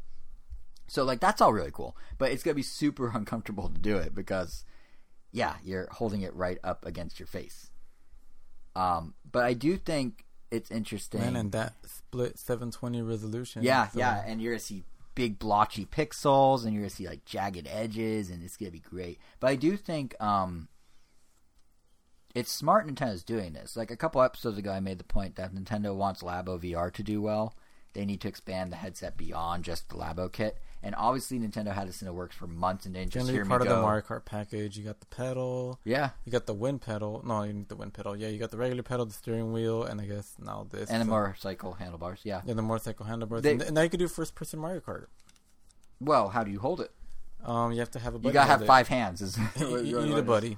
Yeah, you just have a VR holding man. But yeah, it's like this is clearly something Nintendo's been developing for a while.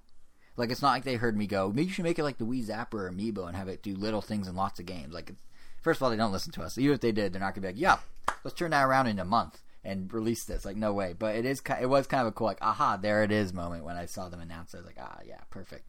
And it is kind of big that they're doing it with 2 of their biggest games on Switch. But I do think it's really an interesting way that Nintendo's just like testing VR in general. Like, ignoring the fact it's like, oh, cool, they did the thing I said. Like, obviously, this is a first pass. And I feel like I don't remember if he made this point while we were recording or before recording, but like, there's no better way to do a first pass than to literally do the bare minimum of investment and just throw some cardboard in a box and then be like, let's see what happens. Just make some quick little modes in 2 of their biggest games. Because, if it takes off, if it proves to actually be worth Nintendo's while, the Switch is kind of positioned to just naturally evolve into a proper casual VR machine. Like that Switch Pro that hypothetically is coming, use some of those up specs to handle VR a bit better. Have that high-res screen, if there is one, help with the screen door effect and the blotchy 720 resolution you were talking about. Have people pop off the Joy-Cons and they can use them as kind of on-the-fly like Oculus-style controllers, and then, stick a headset on a plastic, or stick a head strap on a plastic headset, and boom, you have like a legit Switch VR situation. But they don't have to invest in that should Labo VR bomb. Like, I realize I'm getting ahead of myself here a bit, but there's just so much potential. Like, this is like the perfect like test case. And the idea of having some sort of like quote unquote real Nintendo games leveraging VR right out of the gate on April 25th, only 2 weeks after Labo VR launches, like, that's gotten a lot more people interested in trying out Labo VR. Like, I think it's working for Nintendo. I mean, I went from not planning to buy one to buying a starter kit that is currently sitting right outside in the trunk of my car as we record this. And what's funny is I was super duper, well, you know all about it, Angel, but I was super duper close to actually caving and getting the full $80 kit. Except, guess what? It's sold out everywhere on launch day. I originally made a pre-order at Best Buy to pick it up the next day in store. It was set for Friday. I get an email like Friday afternoon saying it's not going to be till next Friday. Then I get an email that night saying actually it could be as late as May 12th. I'm like, well, screw that. I want it sooner. Like, that's crazy talk, Best Buy. So I go to Amazon, completely sold out, the $80 kit, the full kit. I go to Target's website. Shipping will take 2 weeks, so, we're back in almost May, and it's completely sold out in stores. GameStop, completely sold out in stores. Walmart, completely sold out in stores. I'm talking about for all of LA. And I don't necessarily know if this means it's a runaway hit. For all we know, Nintendo was playing it so safe that unlike, because all the other Labo kits underperformed, maybe they just shipped a bunch of the $40 starter kits to stores, which is what I have. I had no trouble buying that. But then perhaps they only sent one $80 kit to each store, or maybe not even. Maybe some stores didn't get any, or maybe it's only like two. Or like maybe they secretly want people to actually spend $90, because if you buy the starter kit, you can also buy expansions at $20 a pop on store.nintendo.com. So maybe they're like, we'll call it $80, but we'll make it so hard to find that you'll end up spending $90 and we get $10 more out of everyone. And no one's going to complain about the price because they're just like, oh, it's so popular. Like, who knows what the, real reason is. Although I do like my tinfoil hat. It depends on how they break down the numbers. Sometimes they release the SKUs, sometimes they just lump it all together. I don't think Nintendo, honestly, that's a total tinfoil hat conspiracy. I don't think Nintendo's actually, lying to us about the $8 kits. But the fact that it's selling at least moderately well enough to be sold out in all of LA on launch day, to me, opens up the doors to potentially more VR for Nintendo and other games gaining Labo support VR at the very least, which of course leads to the question of, there's a bunch of stuff on Switch. What would actually be a good fit for getting a VR mode? The one that comes to my mind immediately is ARMS. Now, you need a head strap for it, but you already got the motion controls. You already kind of have the behind-the-back camera. It's not that hard to just zoom in a little and hide the character model. Granted, that would change some of the mechanics, so maybe you leave it third person and you just have it be kind of like a... This Mario and Rabbids would look neat just because everything already looks diorama effect. Yeah, like a diorama. I think Captain Toad could benefit from that, too. Because Captain Toad has that kind of diorama look. Yeah, very much so. Yeah, it's funny. There's the character designer for Xenoblade Chronicles 2, around the time this was all announced, just tweeted VR, ... And I'm like, honestly, even if they did like a Breath of the Wild style VR 3D, not really VR, just 3D thing for Xenoblade, that I could see being kind of like a cool little value. Like, they could go full amiibo. I'm sure people already 3D printed a new holder for it. Oh, I'm sure. Yeah, for sure they did. But it's just like there's... It's going to be like a built-in helmet kind of deal.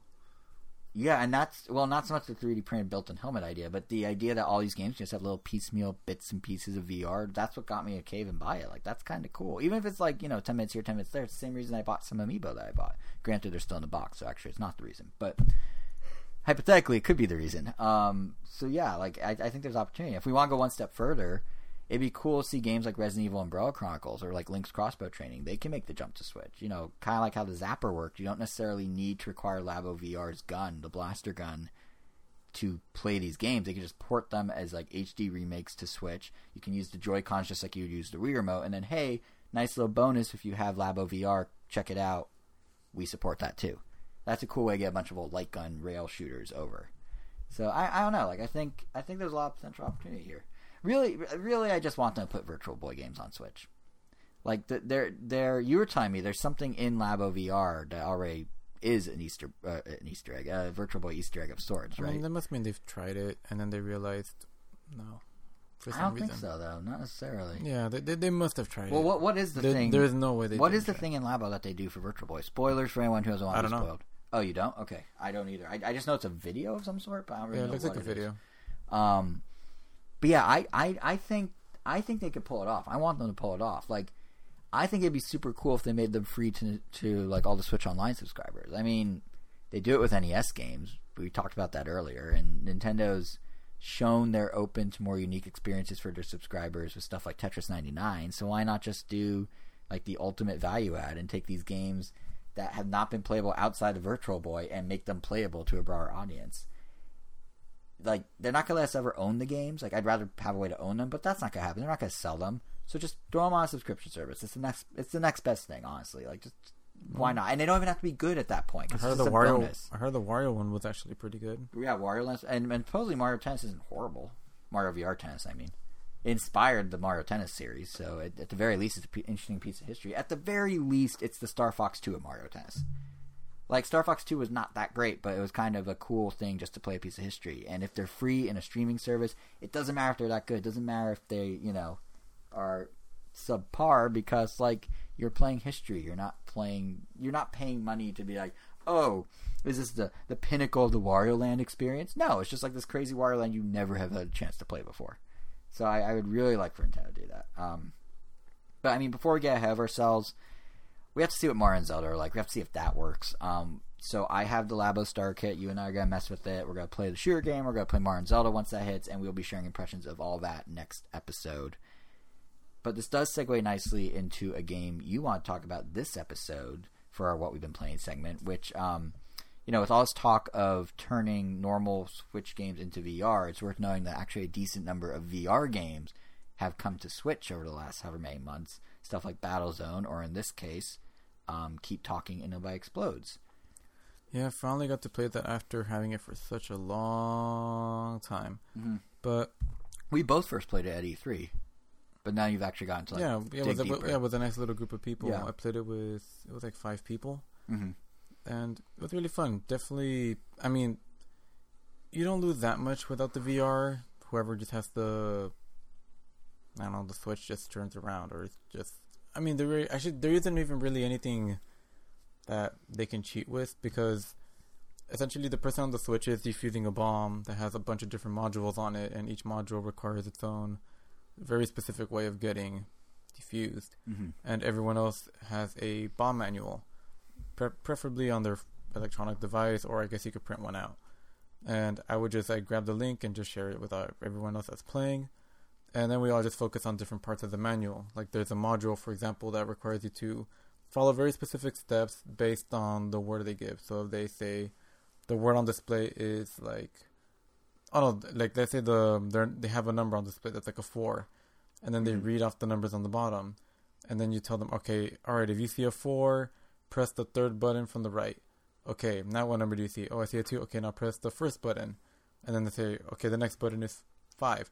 Okay, now press the first number that I told you, or the first number on the button that you pressed, and then that might be in a different position because you're looking at the number, not the position, and the last one might be press the 3rd thing I told you to press, or something like that. So there's a lot of teamwork, a lot of communication. Some of the modules are really tricky to figure out. Like, there's a basic wire cutting one, but then there's a more advanced one where you have to look at a crazy looking Venn diagram and figure out, like, okay, does your wire have 3 stripes? What color are the stripes? Does it have, what is that wire connected to from? Is it from going from a number to, I think, like from 1 to a B, or 2 to C, or something like that. Right. It's pretty crazy, and the nice thing is that you can really adjust it to your difficulty. So, I mean, at some point, there were some modules that we got really, really good at. Like, there's like a maze where on the manual side, you see the walls of the maze and exactly how to get anywhere in the maze. But on the console side, you just see these dots that indicate, I guess, potential directions you could move, but you don't know if you can move there because there might be a wall there. So all you have to go by is telling your teammate, all right, I am 4 dots down, 1 over, and I want to get to 3 dots over, 1 down. And then the person has to figure out which coordinate that lines up with, and then they go, all right, go 2 up, 2 left, 2 up again, 2 right, so on. Mm-hmm. And once you start getting better and better at some, you might defuse some modules like within a couple seconds, and even then, like, starting off with 3 modules or even 4 is really, really hard, and it could go to, I believe, 12. Oh, jeez. And 12 just sounds ridiculous. Like, yeah, and you can also adjust the time too. So if you're like a pro, I mean, with a group of people that literally know every single module, how to solve it inside and out, you could literally set it to like 1 minute and 12 modules. And even like as you're solving the puzzle, sometimes you have to rotate the entire bomb itself, because a password for something might require you to know whether it uses AA batteries or a giant C battery, if the serial code ends in an even number or an odd number, mm-hmm.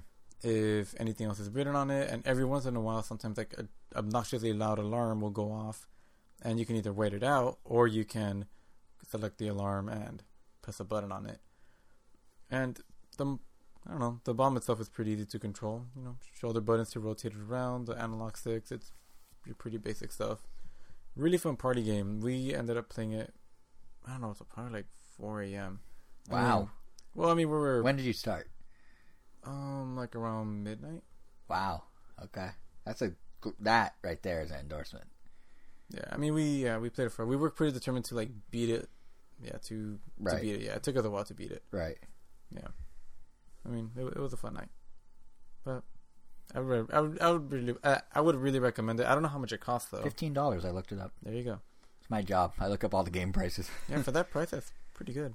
Yeah, like I enjoyed my time at E3, but it sounds like there's way more to it in the final form.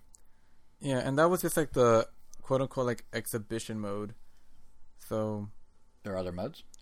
Yeah, I think there's like some like pre-made challenges that you could enter. Like we just made one where we just like created, all right, we want this many modules and we want like this much time. Right, so, right. Yeah. I do think it's cool that Switch is able to sort of I won't say recreate the VR experience, but it's like one of the few consoles that can sort of handle the VR experience without offering VR necessarily. Because like, something like Keep Talking is very asymmetric gameplay, which is very much a thing that VR is good for.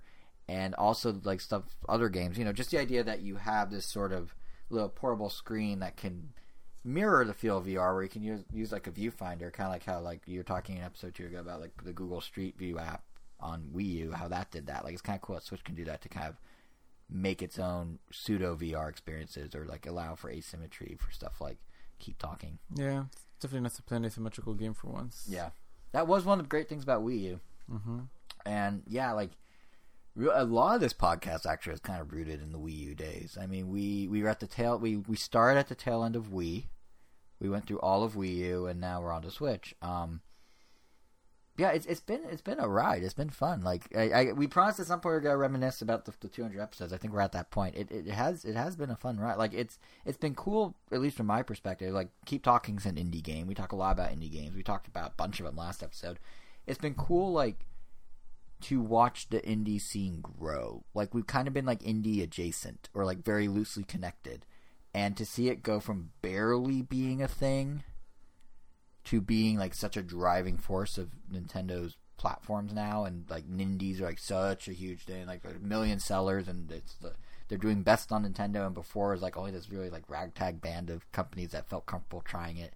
Like it's been cool to be like there for that, and in some cases even being able to signal boost some of those smaller titles. Not by much, we're not the biggest podcast, but companies again opportunities to try their games, to review their games. It's been fun. It's kind of a neat little, like, I would say we didn't obviously facilitate any of the growth of the indie scene, but we got to like kind of just partake, and that was fun. That's kind of cool. It's not, I don't think when we got into this we thought that like there'd be a cottage industry that blows up and we'd be sort of like holding on to the rocket ship from the outside, but it's kind of what we did. Yeah, I confidently say there's a lot of games that probably would have never tried out if it wasn't for the podcast. Yeah, I could, like, for me, such events that I wouldn't have gone to. So. Right, yeah, like for me, like I thought to go to. Like Cluster Truck was kind of a cool game to try.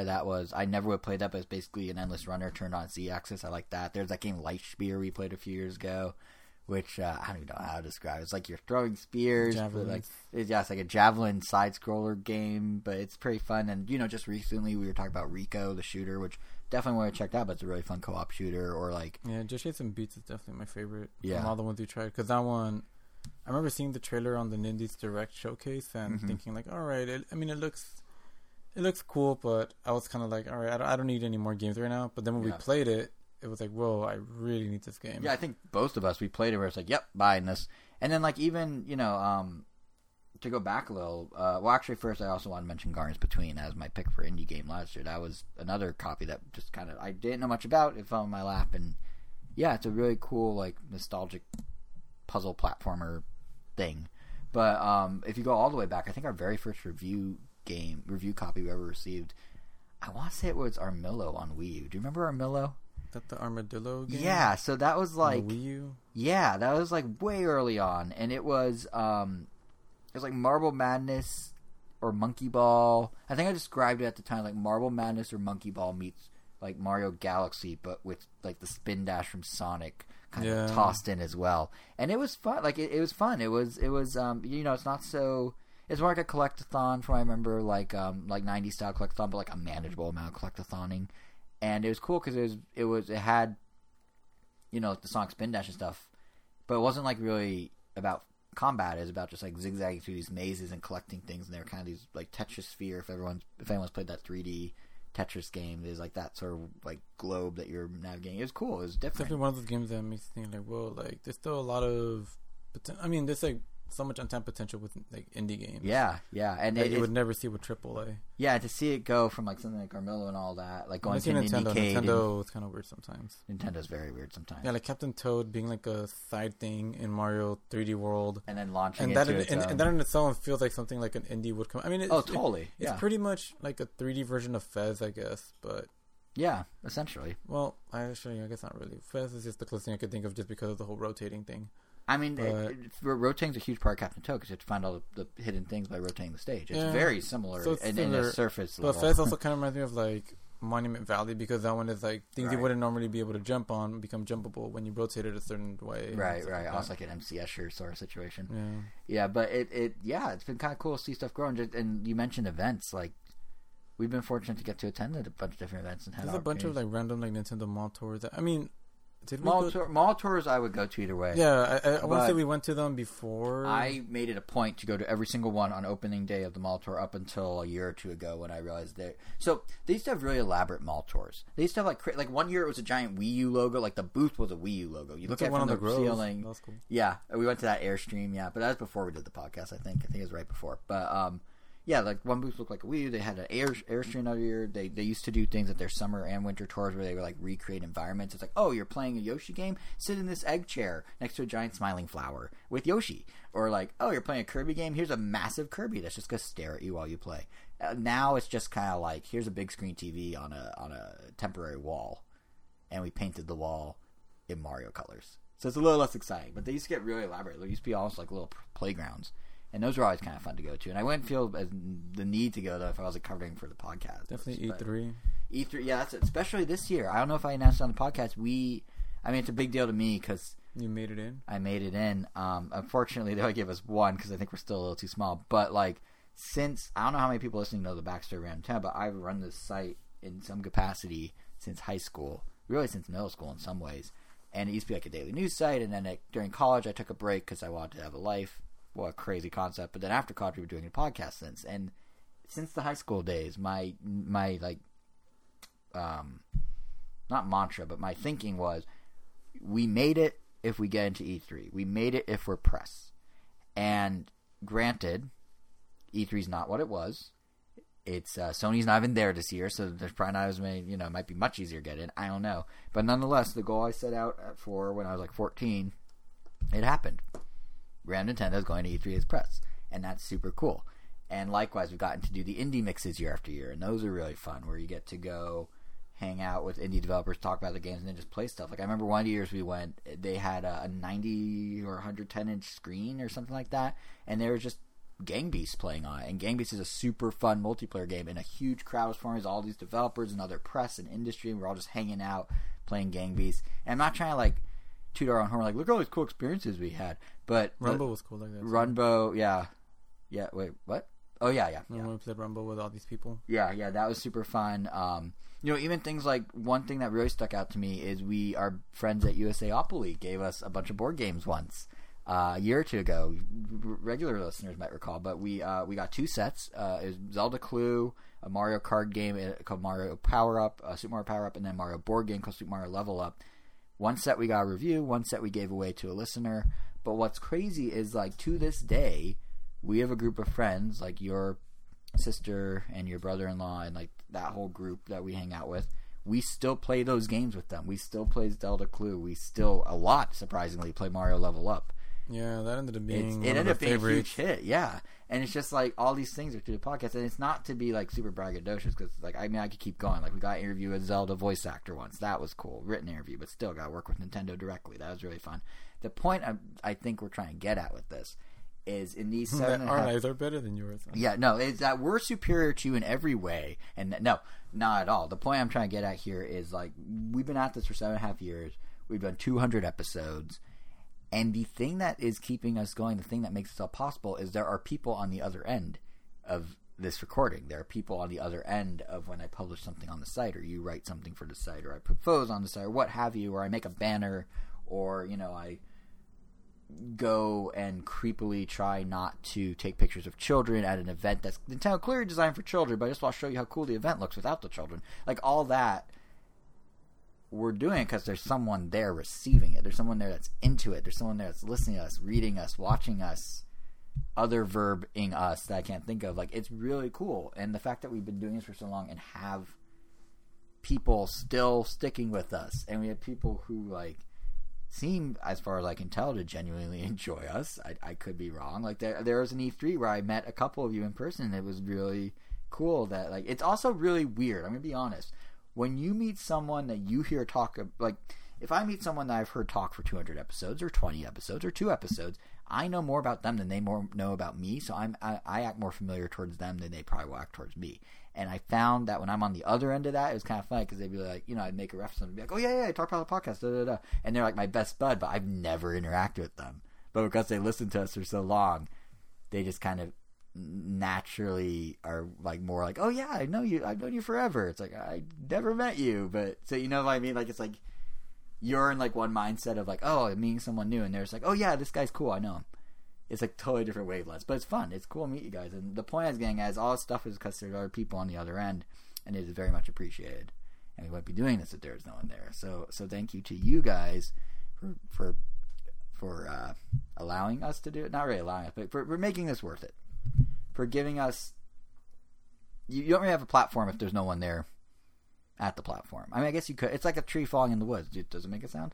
So it is appreciated. It's very much appreciated. And to show that appreciation, well, actually, is there anything you want to say before No, you pretty much covered all the bases. So just thank you very much. So to show that appreciation, you literally covered. I know. I get very excited about the fact that like we have this whole thing. Random Nintendo is I'm not keeping it in my pants. That's the whole point. We have this whole thing. Like Random Nintendo for me has been it's weird because it's been like such a big part of like who I am for so long that like if in some obviously one day this thing's gonna end. Who knows when? But we're not gonna be doing this when we're 80. Episode 201. What? Oh, it ends at episode 201. So fun fact, it ends right now. No, but whenever it ends, it's gonna be weird because there's gonna be like a piece of me missing almost because it's like it's been so core to me since I was like a kid, basically. But we'll worry about that then. The point I'm getting at is we want to say thank you to you guys for being there with us along the way, for supporting us, for writing reviews of us on iTunes, rating us on iTunes. If you haven't yet done that, by the way, that actually helps us a lot. So if you could give us a little shout out on Apple Podcasts, as it's now called, much appreciated. But no, we do want to say thank you by doing a contest. So to that end, I mentioned at the top of the show that there are as many episodes of the Random Nintendo podcast as there are micro games in the original WarioWare. So if you would like to win one of 2 different $20 eShop gift cards, we are going to give away 2 separate ones to 2 different winners. Here's what you need to do. Tell us your favorite WarioWare micro game. That's it. You can describe it in a sentence. You can literally just say the command that the game says. If you want to specify which WarioWare it's from, that would be cool too. But I was trying to think of what is the most random contest we could do for a thing called Random Nintendo, and I think just having you pick your favorite thing from the most random Nintendo game in the most random way that has nothing to do with the podcast is probably the most random Nintendo thing we could have ever done. So that's why you can go leave a comment at randomnintendo.com on the blog post for episode 200, Looking to the Future, and tell us your favorite WarioWare micro game, and you can win $20. It's that simple. That's all it is. So once you do enter, you probably want to follow and subscribe to us so you can hear the winner announcement in our next episode. That next episode will arrive on April 28th, I believe. Dramatic pause while I check the calendar. I think it's April 28th. I can't stop talking because dead air is bad. No, 26th is the Friday. Yeah, 28th. The 28th. Okay. That's gonna be a pretty good episode, to be honest. Let me rephrase. if I do say so myself, 2 weeks in advance, that's going to be a pretty good episode because Nintendo's financials for the fiscal year end will be out. So we're not just going to have new numbers to talk about how Switch is doing as a whole and what's happening next, but there could be some news from the corresponding briefing, like maybe they're going to talk about that new Switch hardware we speculated on, or new VR plans, or maybe finally Mario Kart Tour. Like, where is Mario Kart Tour? We should be knowing about Mario Kart Tour by now. So who knows? Plus, we're going to have those Labo VR impressions I mentioned a little while ago. And just to reiterate, we're going to have our winners, so you better enter. But the easiest way to make sure you stay on top of that is you could follow us at Random Nintendo on Twitter. You could subscribe, and if you wish to review us on Apple Podcasts, Google Podcasts, Stitcher, TuneIn, Spotify, YouTube. Our channel is randomnintendo.com. You can follow us individually. I am JSR7, and I say lots of random things on Twitter. He is Weiro, WEIRO _O, and he says fewer random things on Twitter. Yeah, that pretty much does it. Well, like I said, we'll be back in 2 weeks' time. Thank you so much for helping us get to 200. Damn, 200. Yeah, 200. And I think really the only way we can end this is the same way we started, and that's with an air horn. The problem is I don't have the app open, so now I'm buying a little time while I open it. Okay. And look at that. We're actually at exactly 200 on the clock. So that's 200, our episode milestone. We did it, guys. Here's your air horn. We'll see you in 2 weeks.